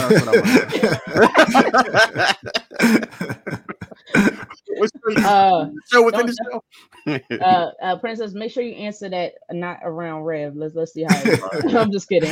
She probably did. But I'll answer it. I loved it all. I loved it all. So I answer it for us, Princess. I loved it all. But all right, guys, we're going to head into break now. When we come back, Jay will take over to have more fun, of course, and to talk more sports. Again, if you guys have a question, want to make a comment, we will do our best to get to it, to answer it, or acknowledge your comment live right now on the show. And also, for those who are watching us, please like, share, and subscribe to our YouTube channel at The Sideline Speaks. And again, hit me up in my DMs if you want to come on the show and debate us or talk sports with us. We are now welcoming and opening our show live up to different fans who just want to talk sports and enjoy and have fun with us. But you guys are watching. Excuse me, I had to clear the throat. There we go. But you guys are watching The Sideline Speaks with myself, Britne Jones, alongside Jason Collins and Kevin Walker, right here on Never Had It So Good Sports Media Network. CampLyman.com is an opportunity for my big boys to come get some work. Let's put it all together. We built from the ground up. Our cliche is it all starts up front. Once again, start, stance, hand placement, hand separation, get-offs, counter moves, a little bit of everything. Polish up those skills before your middle school or high school season began. Just come work on your craft. Once again, CampLyman.com. You're inside Never Had It So Good Sports Radio with Princess Cooper, Tim Moore, David the Duck Riley, Jason Collins, Shoshana Cook, Britne Jones, Travis McGee, Eric Scott, and Kevin Walker. We make it easy to talk sports. All right, welcome back to The Sideline Speaks. Britne Jones, Kevin Walker, and Jason Collins. All right, guys, let's go back a little bit more Super Bowl talk here. Because K-Walk, a lot of people made a big deal about Shanahan's overtime decision to take the ball first. People were saying with the new overtime rule, it's better to play defense first so you at least know what you have to do. When he first did it, I was saying to myself, man, I think I may have wanted to play defense first. But then when I heard his explanation, I was like, okay, I don't necessarily think it was a crazy decision to take the ball first, but what were your thoughts on that? And do you think Shanahan made a mistake by taking the ball first? To answer the first question, Jay, I initially live, I said, why is he not taking the ball? It's just like, college football, college football overtime, that is, where you always want to go on defense first, because that way it gives you an idea of what you needed to do on offense, whether you needed a field goal or a touchdown would win it. So I was a little skeptical about that. But then hearing there was so many different rumblings as far as he didn't know the rules, but we knew he knew the rules because they talked about it. But Tony Romo, before we get to Kyle Shanahan, Tony Romo made a great point though. When I was questioning the call, is he said, because he said I would have went on defense. I would have went on defense first, but the defense just came off the field in that overtime, when they were tired. So Tony Romo felt as though that Kyle Shanahan was giving them the some extra rest, if you will. But after that, I'm thinking okay, that's a good logic, but still I would have went on defense first.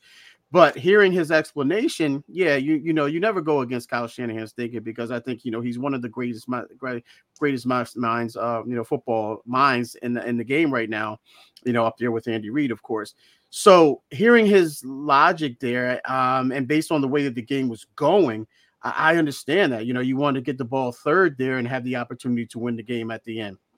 So, I liked it. It's hindsight. Again, live, I was questioning it, but hearing after the fact, even though it didn't, they didn't execute exactly what they wanted to do.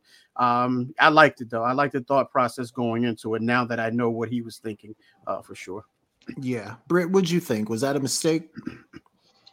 I don't know. I just think people are making a much bigger deal than what it really is, in my opinion, because think about it. If they would have went and scored a touchdown and then KC wasn't able to score that touchdown, it would be a whole nother conversation. Yeah. They would say how brilliant it was for him to take the ball And his offense was the Kansas City defense was tired. His offense was playing so well, and they did what they needed to do. I just think it's because they lost is such a big deal. I don't think that was the biggest decision, or the major factor and the reason why they lost was because he decided to take the ball first versus second. I think there were other mistakes over the course of the game, other missed opportunities over the course of the game is the reason why the 49ers lost. Not because Kyle Shanahan said, hey, let's take the ball first, let's give the defense some rest or whatnot, or because he didn't. I don't know. I just didn't agree with that statement because I just feel like either which way he was going to get criticized for it regardless. So I don't think it matters because you scored a touchdown. Now you're putting more pressure on the Chiefs. And if you don't score this touchdown, then your defense got to go out there and do what they need to do. So I don't think it was that big of a deal. I don't think it was a mistake. That's just the way the game just went, in my opinion. Yeah, and I you're right. I don't think there's really a right or wrong answer because teams have their reasons for what they want to do. And Shanahan said, look, we talked about it before, and this was kind of where we landed. Andy Reid said, look, we talked about it, and we definitely would want to play defense first. So two great coaches with a different philosophy on how to handle the overtime. The only thing I will say, though, is like sometimes I think you might have to change your thought process depending on who your opponent is. And I think the point, K-Walk, you made about defense possibly being tired that Romo said, I do think that's a good one. But on the other side of that, I don't know that I want Mahomes having 4 downs to make 10 yards. And when you put him in the situation when you take the ball first and he knows exactly what he has to do, you bring another down into the opportunity for them to make first downs.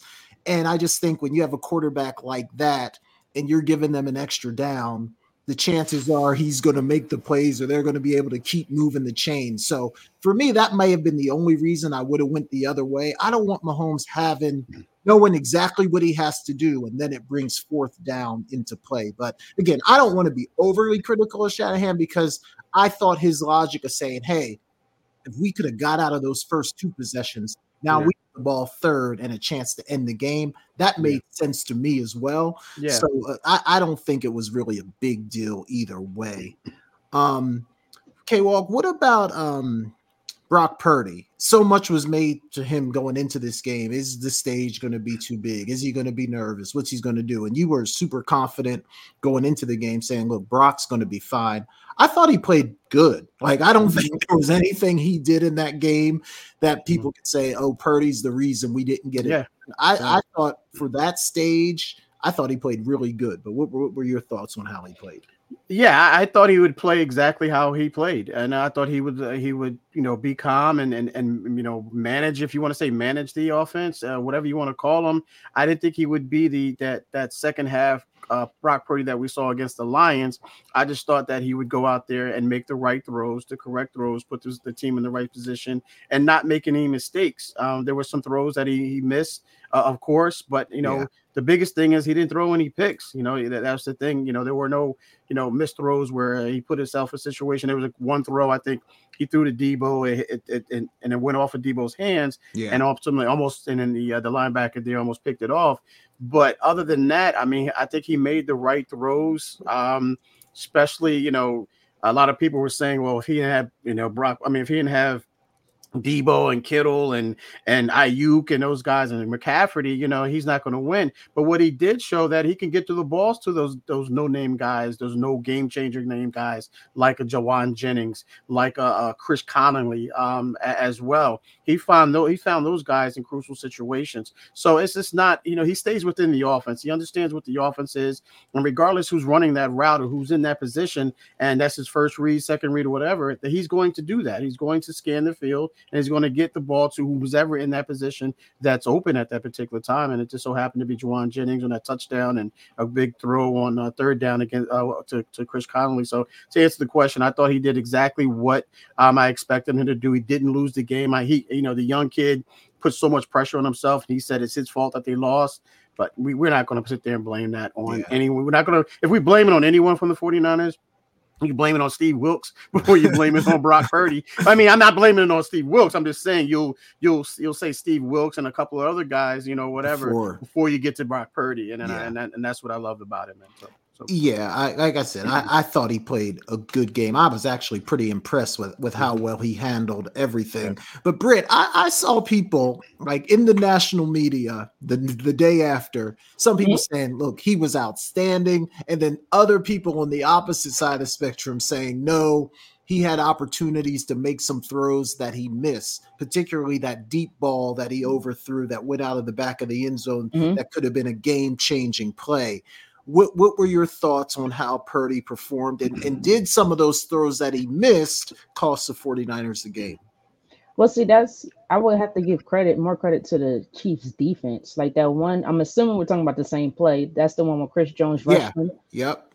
That's, to me, you have to give credit to the Chiefs defense, not necessarily because Brock Purdy just missed the throw. He was rushed. And then I think his hand got tapped, if I can recall. I can't quite remember. His hand probably just got tapped, so he's not able to follow through like you would like, I guess, a quarterback to. So he overthrew him.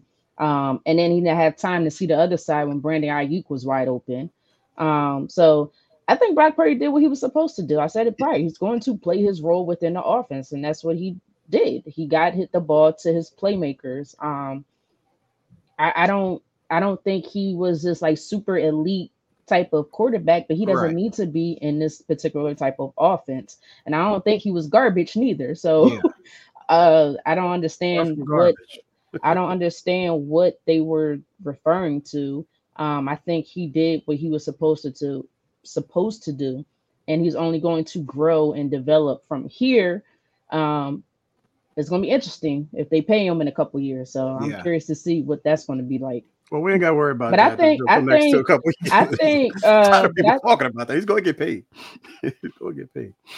Well, we're going to talk about it, okay? Because it's going to come up quick. The conversations are starting now. But the agent's going to start the conversation now with him. Trust me. But yeah, I think Brock Purdy did what he was supposed to do. Nothing like super crazy elite, but he played well. Yeah, I think we're all in agreement there.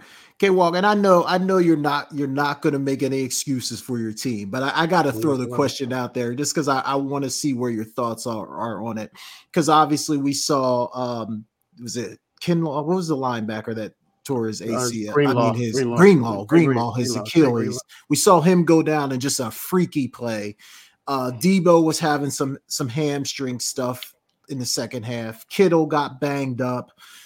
I know you're not going to make any excuses, but do you feel like those injuries impacted the 49ers at all? I mean, losing one of your better defensive players, obviously, if Debo's not full go, that's a blow to the offense. Kittle, I mean, what are your thoughts on just some of the mishap things that happened to the 49ers? Yeah, I would think the one thing that would hurt us if any of those, I'm going to say it hurt us is Greenlaw. I think what his coverage skills was able to be in that first half when he was playing, the way he was getting from sideline to sideline, covering those guys, man, I think that hurt us. I know Burks played as well as he could, his backup there. But Greenlaw would have been a difference making a lot of those plays. And again, I'm not making excuses by any stretch of the imagination, ladies and gentlemen, but as I stated, when Debo went down and Kittle went down, you still saw Brock Purdy still hit those guys, Jawan Jennings, and Chris Connolly, as I mentioned. He goes to other guys. It's, if you look at, those guys are there. So their guys are there for, because they're good football players.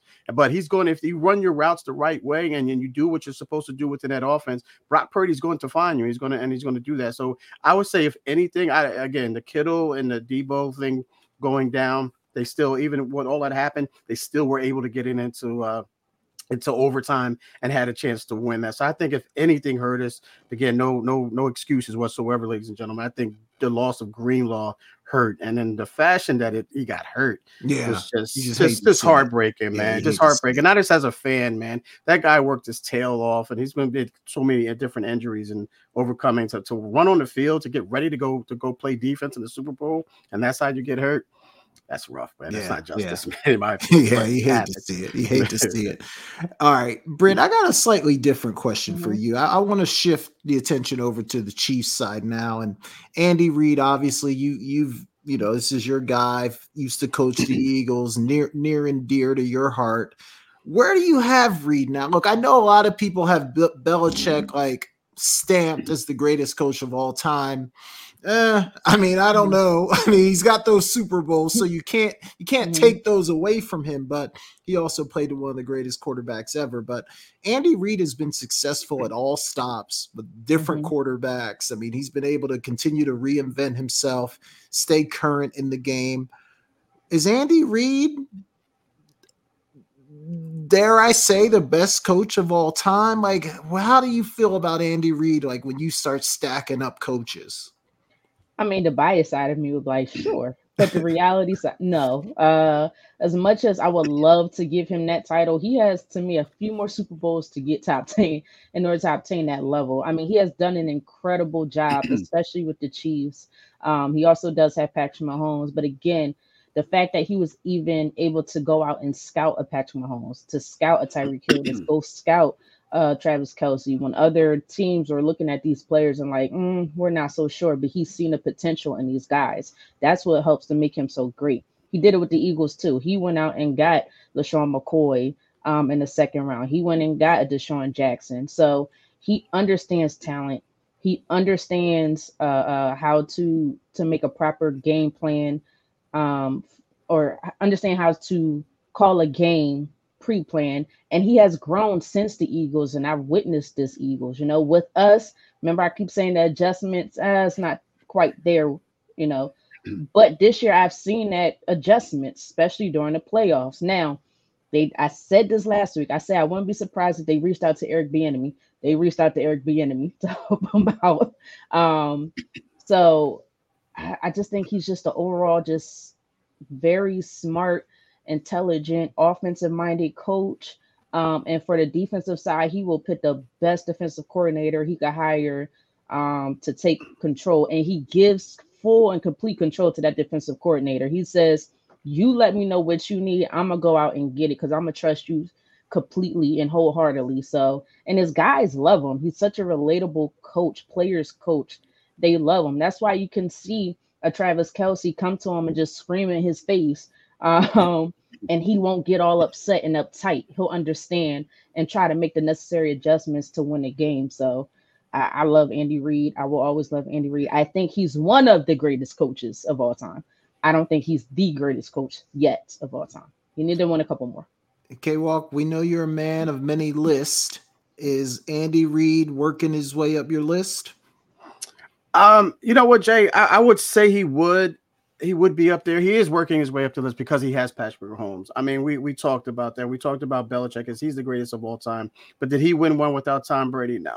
Did Andy Reid win one without Patrick? Has he won one without Patrick Mahomes? Yeah, he's been successful in Philly, but again, he didn't win one with with him. So had he won one without Patrick before he got there, and possibly win one without Patrick Mahomes, I think you could put him in the same category, in the same breath as as an Andy Reid. You could say the same thing, as a who's some of those great coaches, as a Mike Tomlin. I know Mike Tomlin won 2, I believe he's won 2. So you obviously we called him a dynasty, so he's the coach of that dynasty. So you obviously have to put him in that conversation. Is he the greatest right now? He's definitely moving up. He's moving up. I don't know exactly where to put him at right now, but he's definitely moving up for sure. And if he can win 1 or 2 more, I would definitely put him. I still have to put him past 2 because put him at 2. Unless he wins 6 or more, I can't put him past Belichick just yet. Unless he wins one without Patrick Mahomes, like 5 and 1s without Patrick Mahomes, then I'll put him up there. Would he be in the same breath as like a Bill Walsh right now for you? Yeah, definitely. Yeah, I think Bill. Yeah, I think you have to put him in. I didn't want to even bring Bill Walsh on the list because of what he's had. He's done the same thing. Bill Walsh didn't win without Montana. So, so I have to be, if I'm going to be consistent on that, I have to be consistent with that as well. So yeah, definitely for sure. I'll say this.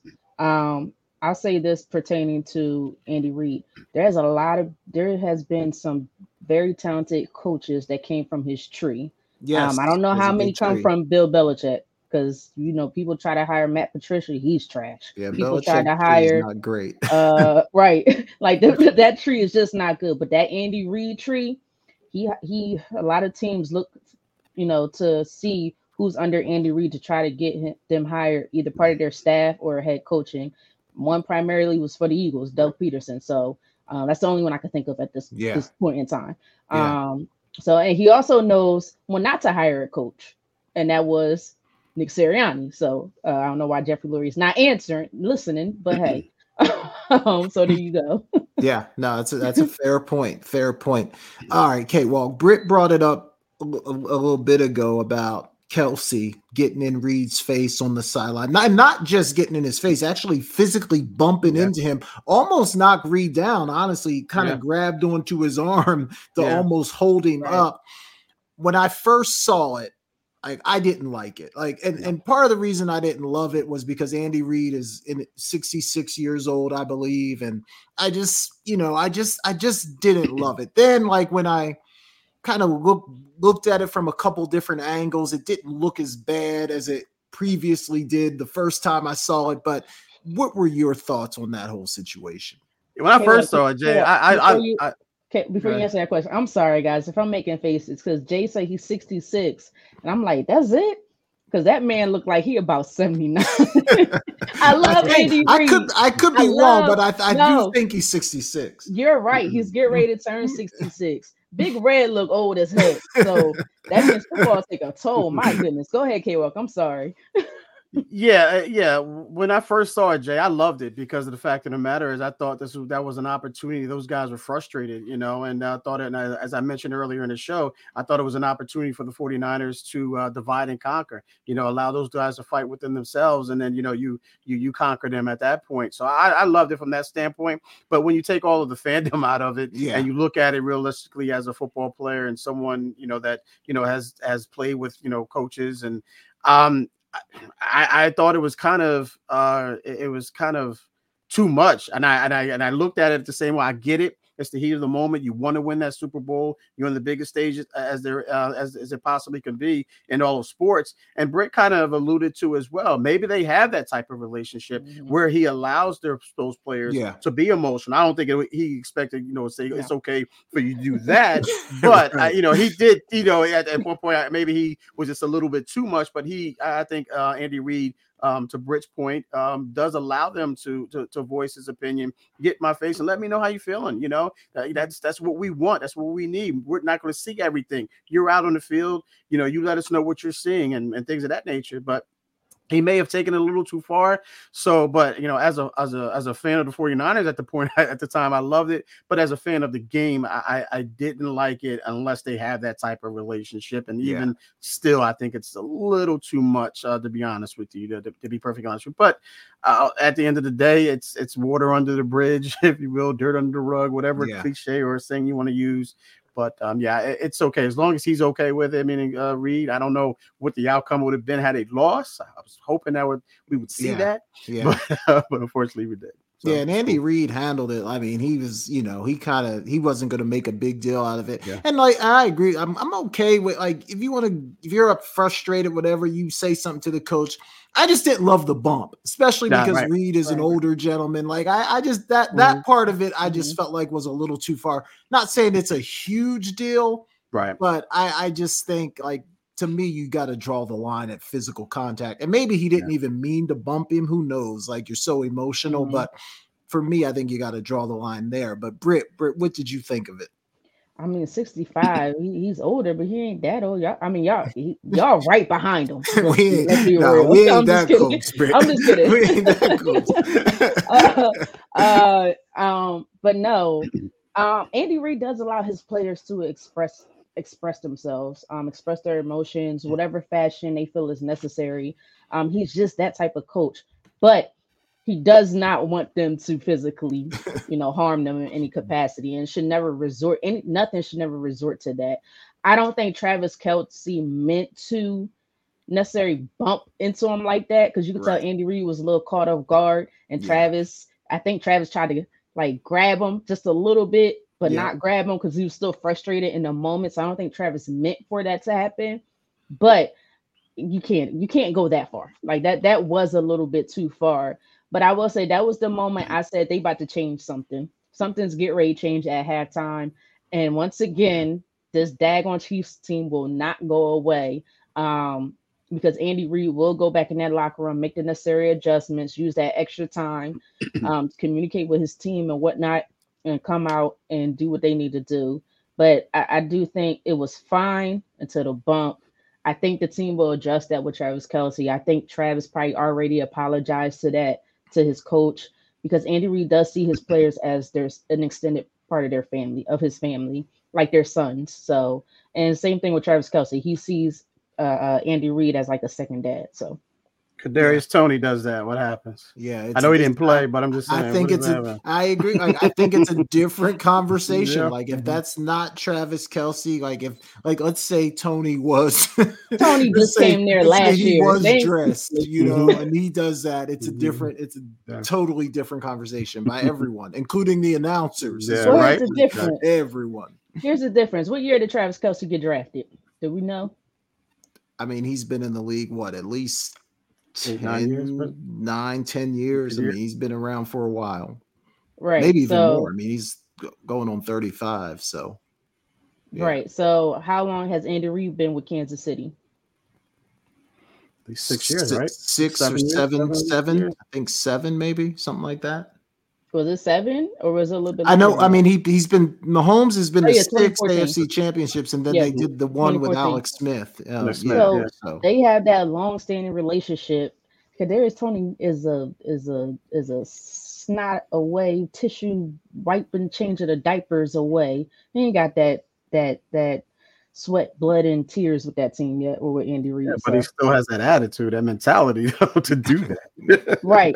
But again, if Kadarius Toney yelled at Andy Reid, I don't think Andy still wouldn't have been mad. Now, the old Andy Reid, the Eagles Andy Reid or prior, that Andy Reid would have yelled back. And we've seen that on a number of occasions. This is a more mature, more patient Andy Reid. I mean, he's older, he's 65 years old. And so he understands. No wrong, Reid. No, Andy does wrong, because there's a reason why there's no Eagles championship with him, or Super Bowl. There's championship, no Super Bowl with him. But he's still a fantastic coach. So, and I guess too, at the end of the day, like K-Walk, been around locker rooms long enough to know that the rules are different for different players. Like, the rules are not the same. So, Kelce and Tony, like it's just a different set of rules for those two guys for sure. Britt, you brought up Chris Jones a couple times tonight. I think he's going to be an unrestricted free agent. Yes. And, there's going to be plenty of teams that are going to be willing to pay him some big money to get him out of KC. Can the Chiefs afford to re-sign him? I mean, what do you think's going to happen there? I mean, they had issues this year just trying to get him in. He sat out some games so do you think he's back in KC next year? How do you think that situation is going to play out? I do think he's back. They're already talking about, or Patrick Mahomes wants to restructure his deal to ensure some of his guys are back. And I think Chris Jones is going to be a top priority. He has to be a top priority. In my opinion, is, it's him, L'Jarius Sneed, that are the two guys who are unrestricted free agents. I know Chris Jones is 29 years old, I believe. Football ages you, I swear, because I thought he was older than that. I'm not gonna lie. 29. You're I'm right. not gonna lie. So glad I'm a female. I don't want to play football. I thought black don't crack. See, some of these guys play football. It's a different game, I swear. It's a NFL game. But no, I think they'll do what they can to make sure he stays here. And then it's going to be interesting. Will Chris Jones be willing to, if Patrick Mahomes takes a cut for him to stay, will he be willing to take a little bit of a cut, a slight cut, so he can stay in Kansas City and try to get to that? Because they're talking about the back-to-back, right? So you can't get there without Chris Jones. And he's not going to get there without Kansas City. So, yeah, I think he'll stay. I mean, he's going to be a huge part. He is a huge part of that defense, K-Walk. It feels like they really need to get him back. But people are going to be willing to pay this guy. 29 years old. I mean, he's a force to be reckoned with on that defensive front. I don't know. He's got a couple Super Bowls. Maybe now he's like, I need to get paid. I'm going to take to go wherever. Who's got the most money? I don't know. Maybe he'd give him a hometown discount. What do you think? How do you see that thing playing out? Yeah, I can see it from all of those angles that you brought to the equation for sure, Jay. I mean, you look at some of these teams. We talked about Washington. Dan Quinn and those guys. They have some. I think they have some. No, I think they might be salary cap strapped.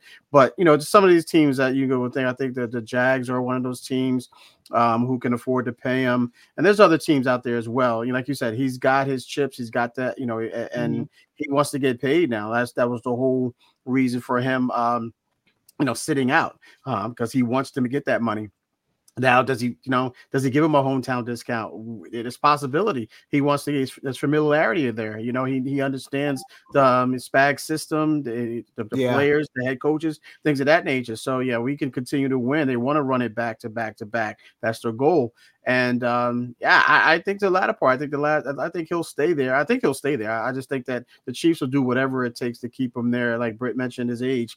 He's 29. He's disruptive, and he's arguably, the best defensive interior lineman out there. I mean, Aaron Donald may have something to say about that, but nonetheless, he's up there for sure. So yeah, I think he stays. If you ask me right now, I think he stays at a hometown discount. Yeah, I think I saw after the game, he said something to like the GM or the owner, like, we got to figure out a way to keep me here so we can win another one. So I think he wants to be in KC. It's just hard if somebody comes and offers you this gigantic contract. Like it's hard to walk away from some of those millions, man. So that's definitely going to be interesting. I will say they are going to have a tough choice.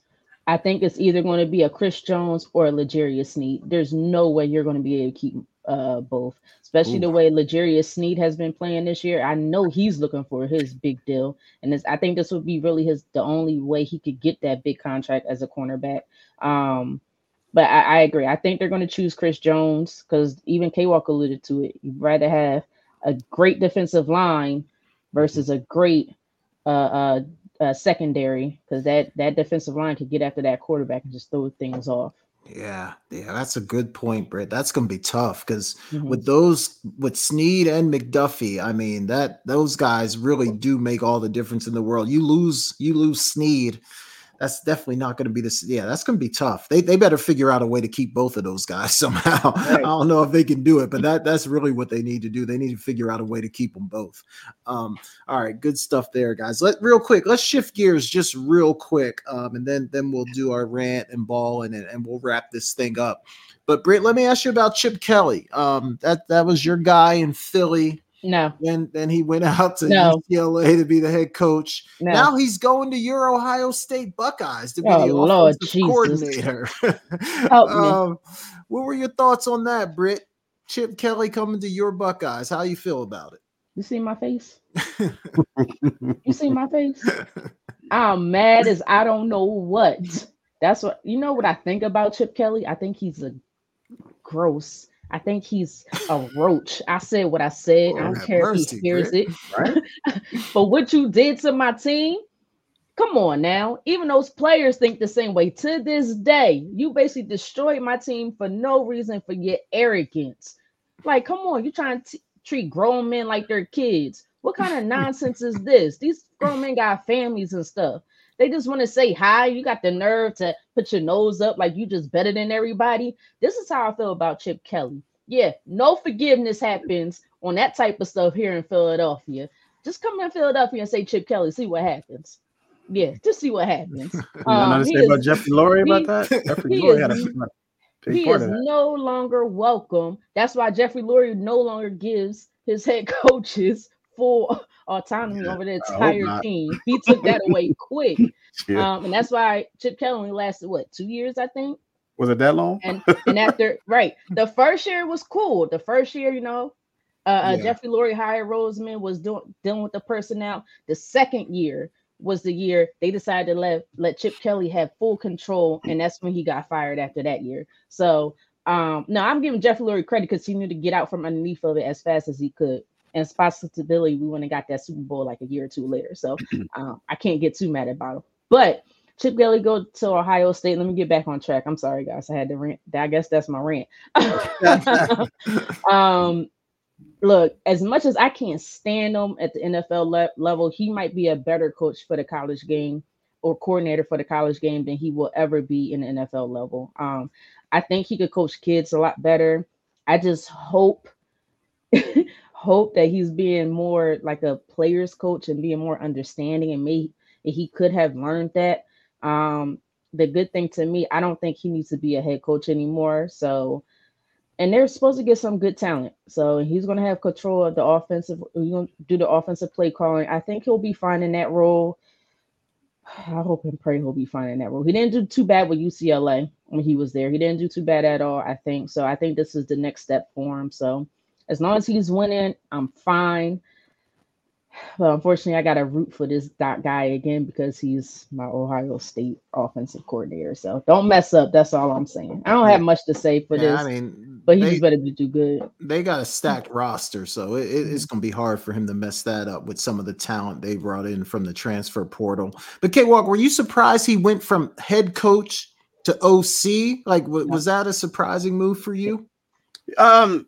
Yeah, especially going to Ohio State there, because the Ohio State, you don't really see, that type of offense, and for Ohio State or any team in the Big Ten, and the type of offense that he likes to run, that fast, hurry up offense, not necessarily no huddle, but just muddle huddle, if you will. That that's just that quick. We remember him in Oregon when he had Mariota, those guys, and he had LaMichael James and those guys as well. So not surprised, Jakes. I think that's the only way that he's going to be able to get back, and if he wants to be a head coach again, is he has to take a step back and understand, because football is a humbling experience, no matter what position you're playing or where you're at there. So I'm not surprised. I'm just surprised Ohio State hired him. That's the biggest surprise there. Not him taking the offensive coordinator position, just Ohio State offering him that position. So it's going to be interesting to see what that offense looks like. Ohio State's not going to be that ground pound, if you will, even though they, last few years, with Justin Fields and CJ Stroud, and then they had some receivers there as well. Yeah. You had some offensive guys, but you didn't see that hurry up style offense. So it's going to be interesting to see what Ohio State looks like this year, but definitely not surprising to the OC's spot. Yeah, it's interesting because Ryan Day has called the plays there forever, and for Day to give up the play calling, I think that's interesting. But also, Chip Kelly's going to have to. I mean, he's going to have to innovate a little. Like when he bursts onto the scene with that offense back at Oregon, he was ahead of the game, but people have caught up to that now. Yeah. So I want to see what's his counter punch now, because I feel like people have kind of figured out what he wants to do. Defenses are more prepared now for that. So interesting to see if he'll have a counter punch, but like I said, they're so talented. I don't know if it's going to matter. Well, I feel like maybe this is kind of an audition, and maybe that's why he was willing to take this. I guess it's kind of a downgrade sort of. To the offensive coordinator, because now this might be your play calling, this may be somewhat of your offense. And I feel like he wants to get back into the NFL. Remember, he did have a couple interviews for offensive coordinator. So maybe this is their way of showing the NFL level, hey, I implemented some of my plays with this offense. I made the calls. Yeah. This is what I got now. So I'm not sure, but we'll see. I don't want him. He's probably a better OC than he is a head coach. He's a 49er head coach too, so you know how I feel. Oh yeah, I forgot about that. That was for a hot quick of a second. Yeah, is that a full season? Yeah, it was. Was it? I don't even remember, Britt. It was such a blur. It was like his offense. It was so fast. I don't even remember. I thought he got fired by week 8. He was out. Yeah, he may have. All right, y'all. Good stuff. Let's do our rant and who's balling, and then let's get out of here. K-Walk, man, I know you always got one fired up, ready to go. I can't wait to see what you got tonight. So we'll let you kick this thing off, man. The floor is yours. It's not fiery, guys. It's just, Britt kind of touched on Andy Reid, and this is actually what I wanted to talk about with Kyle Shanahan and John Lynch and what they've been able to do in their time there with the 49ers. A lot of people were saying that, Andy Reid recognized talent. I just wanted to let you know that John Lynch and Kyle Shanahan does the same thing, if not better, because if you look at all these guys, we start with Brock Purdy, and, we know where he's at, Mr. Irrelevant, and, what they brought in, what he's brought them to his first 2 years, led him to an NFC championship. But you got to look at some of these other names, guys, that I just have down. You have to look at Deebo Samuel. Deebo Samuel was a second-round pick. You got to look at George Kittle. George Kittle was a fifth-round pick. You got to look at Dre Greenlaw, fifth-round pick. Fred Warner, third-round pick. Kyle Juszczyk, fourth-round pick. Elijah Mitchell, sixth-round pick. The punter, fourth-round pick, Mitch Wisnowski. And then you look at some of these other guys, Ray McLeod, and even the kicker, who the third round. So when you talk about, guys, I know Andy Reid is that guy because he's winning Super Bowls and getting consecutive championships, AFC championships, and they say he recognizes talent. I think Kyle Shanahan and John Lynch do a great job of building this team, and I think they're going to be ready for a long run. And we're going to start talking about these 49ers, man, barring any major injuries, as being that, the dynasty of the 2020s or whatever you want to call it, for sure. So just hats off to those guys, man, and what they were able to do, especially with a young quarterback going against arguably the greatest quarterback, in a lot of people's mind, he could be the greatest quarterback and the greatest coach of all time. So they're young. And a lot of people have had their opportunities to get these same guys, but what Kyle Shanahan and John Lynch have done has been outstanding, and they're just getting started right now, ladies and gentlemen. They're going to get over that hump next year. Again, I guarantee it. Yeah, man. Hard. You can't really argue. I mean, I think they have the best roster in football. So to me, I think they have the best roster in football. So hard to argue any of those points. Okay, well, real quick, just as a fan, as a guy that's riding with the 40, do you feel like the last 2 years, like you let two get away? Like when you think about it,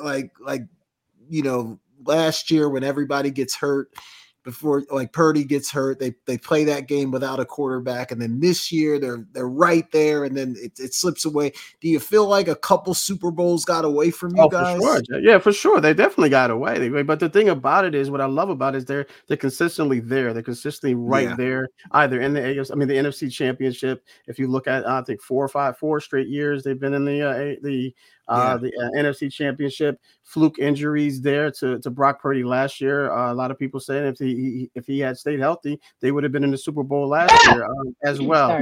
So, but what we've seen the outcome of that. We've seen when he's healthy what he did to those Eagles. What he did to those two different teams. Yeah. Two different teams. Like, don't get out of here with that. Two different teams. Well, how is it two different teams? Y'all had to take one of our whole players just to help you get back to the Super Bowl. I give you this year, but last year was last year. All right, and I said arguably. I didn't say a guarantee. If you want to say that 49ers are the better team this year, I'll give you that. Last year, the Eagles were the better team. Okay, I'm saying my thing was my statement was I said arguably. I said arguably, right? I said that. I didn't say guarantee it. I didn't say a guarantee they would have won. I said arguably if Brock Purdy wouldn't have gotten hurt, they could have been in the Super Bowl. That's exactly what I said. But I'm guaranteeing they get to the Super Bowl next year and win it next year. I'm guaranteeing that. But back to the question, Jay. Yeah, absolutely. I think not last year, because I think that was something out of their control. Anytime you go in there without your starting quarterback and your backup quarterback as well, that's not something that they could control there. That was just a fluke injury there. But this year, definitely some of the plays, some of the mishaps that they had. Again, no excuses, but yeah, definitely let it get away from them. But again, they continue to reload and continue to get back there, man. And I just feel like right now they're taking those strides. NFC Championship, Super Bowl loss. Now is ultimately the ultimate goal. So it's the win it all. That's what I'm feeling, and I think they'll be back with a vengeance for sure. Yeah, you keep getting back. Eventually, you got to win one, and they will win one. I definitely think they'll win one for sure. Britt, what you got for us tonight? Give us something good. I don't have nothing tonight because what I want to say, K-Rock gonna get tired. He's gonna come all offensive and all this other stuff. So I'm gonna just leave it be. I'll mute, Britt. I'll mute. I'm gonna leave it be. So Because I say, when you come for us for no reason, then we just come back, and I'm just gonna be the one player always. I don't got nothing against the team. I just got, just this one player, maybe two was talking, and then they lost. So you 0-2. So just stop talking. Focus on your team. That's all I'm going to say. I think we all know who I'm talking about. Focus on your team. 3 receptions for 33 yards. Focus on your team. You could do more. They're paying you way more money than a lot of money to produce a lot more. Just focus on your team. Nobody said the 49ers weren't talented. Not one person I've ever heard say the 49ers are not talented. They are a very talented team. They could very well be back there. But this one player need to focus on his own daggone team. And then we cool. But you came at all of us. So we're going to come back. And like my mama said, we had to eat it last year. You got to eat it this year. I don't care about them tears. Get out of here. All right, Britt, that was a rant. Thought you didn't have nothing, but that was a good job. All right, y'all. I guess my rant, I'm just gonna wrap up the NFL season just as a fan of football, really. Cowboys fan, but no real dog in the fight. I was just happy to see that we had a great Super Bowl, entertaining game, good defense in the first half, some excitement in the second half, a game that goes into overtime where you feel like every single play could decide the game. So just as a fan of football, I just thought that was a tremendous way to cap off another year with an absolutely great Super Bowl, from the game to the halftime show to everything in between. Just an entertaining night. So I'm just happy that we got something good out of it. All right, let's do Who's Balling and get out of here. Every week we want to shout out a team, a player, a coach, somebody who's just absolutely getting it done. K-Walk, I'll start with you. Who you got this week, man? Who's balling? Well, since I'm going first, I had a backup. I'm going to go with Victor Wembanyama from last night's game against the Toronto Raptors. Unreal rookie there, man. Just an outstanding. I'm watching this game a little bit, guys, and I'm talking about he had 27 points, 14 rebounds, 10 blocks, 5 assists again against Toronto and that win last night. So first guy to have a triple double with 10 blocks since the Hakeem the Dream Olajuwon. So I had like 2 and 1 or 2 or 3 in one possession alone. So just outstanding, yeah, man. And so sky's the limits for this young man. And I'm knocking on wood here because he's been playing healthy basketball. He's been playing healthy basketball. I'm knocking on wood, so it remains that way. So Victor Wembanyama has been absolutely balling. I'm gonna do the SWAT because 10 blocks. 10 blocks. That's big time. That's big time. I'm happy for Wemby too. Now, I always like to get some women's basketball into the show, so I'm going freshman guard for Notre Dame, Hannah Hidalgo. I think that's how you say her name. And she's a true freshman. She's averaging 25, 6 rebounds, 5 assists. And I think she's getting like 4 steals a game too, man. Like, she's doing it on both ends. True freshman for Notre Dame. Hannah Hidalgo has been absolutely balling. Who you got, Britt? It's a lot of ways I could go here, but I have to go women's basketball as well. It got overshadowed by the Super Bowl. I mean, rightly so. I think the Super Bowl had its greatest numbers ever. I'm trying to figure out if half of that was Taylor Swift fans too, because they kept showing this girl getting on my nerves. Like, they showed her like at least 20 times on Sunday. It was irritating me. But South Carolina Gamecocks, I mean, they just keep winning. My goodness. And they got a big one over the Connecticut Huskies. And can I please shout out, is it Tahia Pau? I love that last name. Pau. She was killing it that game. I think she ended up dropping 21 points. And that team is just incredible. That team is incredible. We're going to have to talk. I was trying to get that in today, but we're definitely going to save them for next week. Yeah. We'll have plenty of time next week to get into all that. All right. Good stuff, y'all. That was a lot of fun. K-Walk, before we get out of here, man, let the people know where to find you and whatever you're looking forward to this week. Yeah, guys, you can find me on Facebook, Kevin Walker, Instagram, Kevin.Walker142. Twix, X, whatever you want to call it. Kevin at Kevin Walker 142. And you can catch me tomorrow night, Wednesdays, as always, with my guy E. Scott, Sports Talk with K Walk and E. Scott on Never Had It So Good Sports Radio, 7 p.m. to 9 p.m. Wherever you get your podcast, we're there. Again, it's Never Had It So Good Sports Media Network. Sports Talk with K Walk and E. Scott. Got a good one dialed up for you tomorrow, ladies and gentlemen. Great HBCU segment. I was taken down last week, ladies and gentlemen, E. Scott's entertainment segment, so I had to give up to 25, but I'm not scared. I'm still taking on all comers. Nonetheless, what I'm looking for, there's no football, ladies and gentlemen. There's no more football, so I don't know, what to watch. I guess I'm just going to get into the college. I'm starting to watch college football. Basketball, excuse me. Tar Heels, man, they're down right now, struggling. Every Tuesday, they always seem to struggle, man. They're gonna stop playing on Tuesdays, man. But and we got the NBA All-Star weekend this week, I believe. We got the NBA All-Star weekend. My man Jaime Haskins Jr. is in the dunk contest, so I wasn't going to watch it, but since he's in it, I'm going to check it out. But I'm definitely looking forward to my favorite event, which is the three-point shooting contest, because you can't go wrong with that. Yeah, good stuff, K-Walk. You guys can find me at Jason Talk Sports on TikTok, Instagram, Twitter, all the social media sites. K-Walk, I'm glad you mentioned the All-Star game, because I was thinking, it's going to be some Netflix, some Prime, some Peacock, or all the streaming services, as I try to ease my way into some college basketball. But yeah, we do got the All-Star weekend to look forward to, so that should be fun. Some of the stuff they do on Friday night, and then obviously the 3-point contest is what I'm looking forward to as well. So some good stuff to look forward to this weekend. Britt, what say you? You guys can find me on TikTok, Twitter, Instagram, X, Twitter, and Instagram at Britne Monique is at the bottom of the screen. What I'm looking forward to is, I'm looking forward to Debo and these tweets. I want to see if he responds. No, I'm just playing. Debo is all love. I still love you. I still got a lot of respect for you.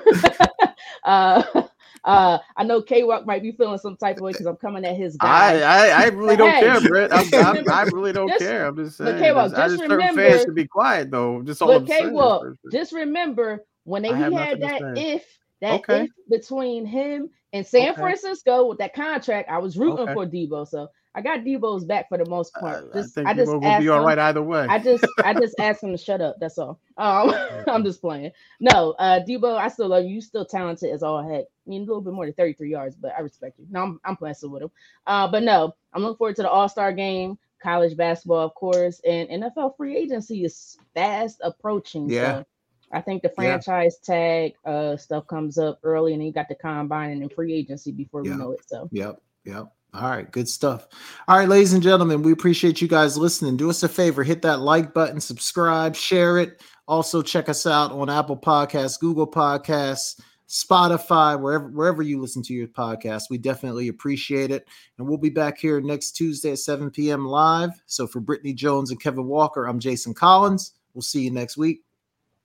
You're inside Never Had It So Good Sports Radio with Princess Cooper, Tim Moore, David the Duck Riley, Jason Collins, Shoshana Cook, Britne Jones, Travis McGee, Eric Scott, and Kevin Walker. We make it easy to talk sports.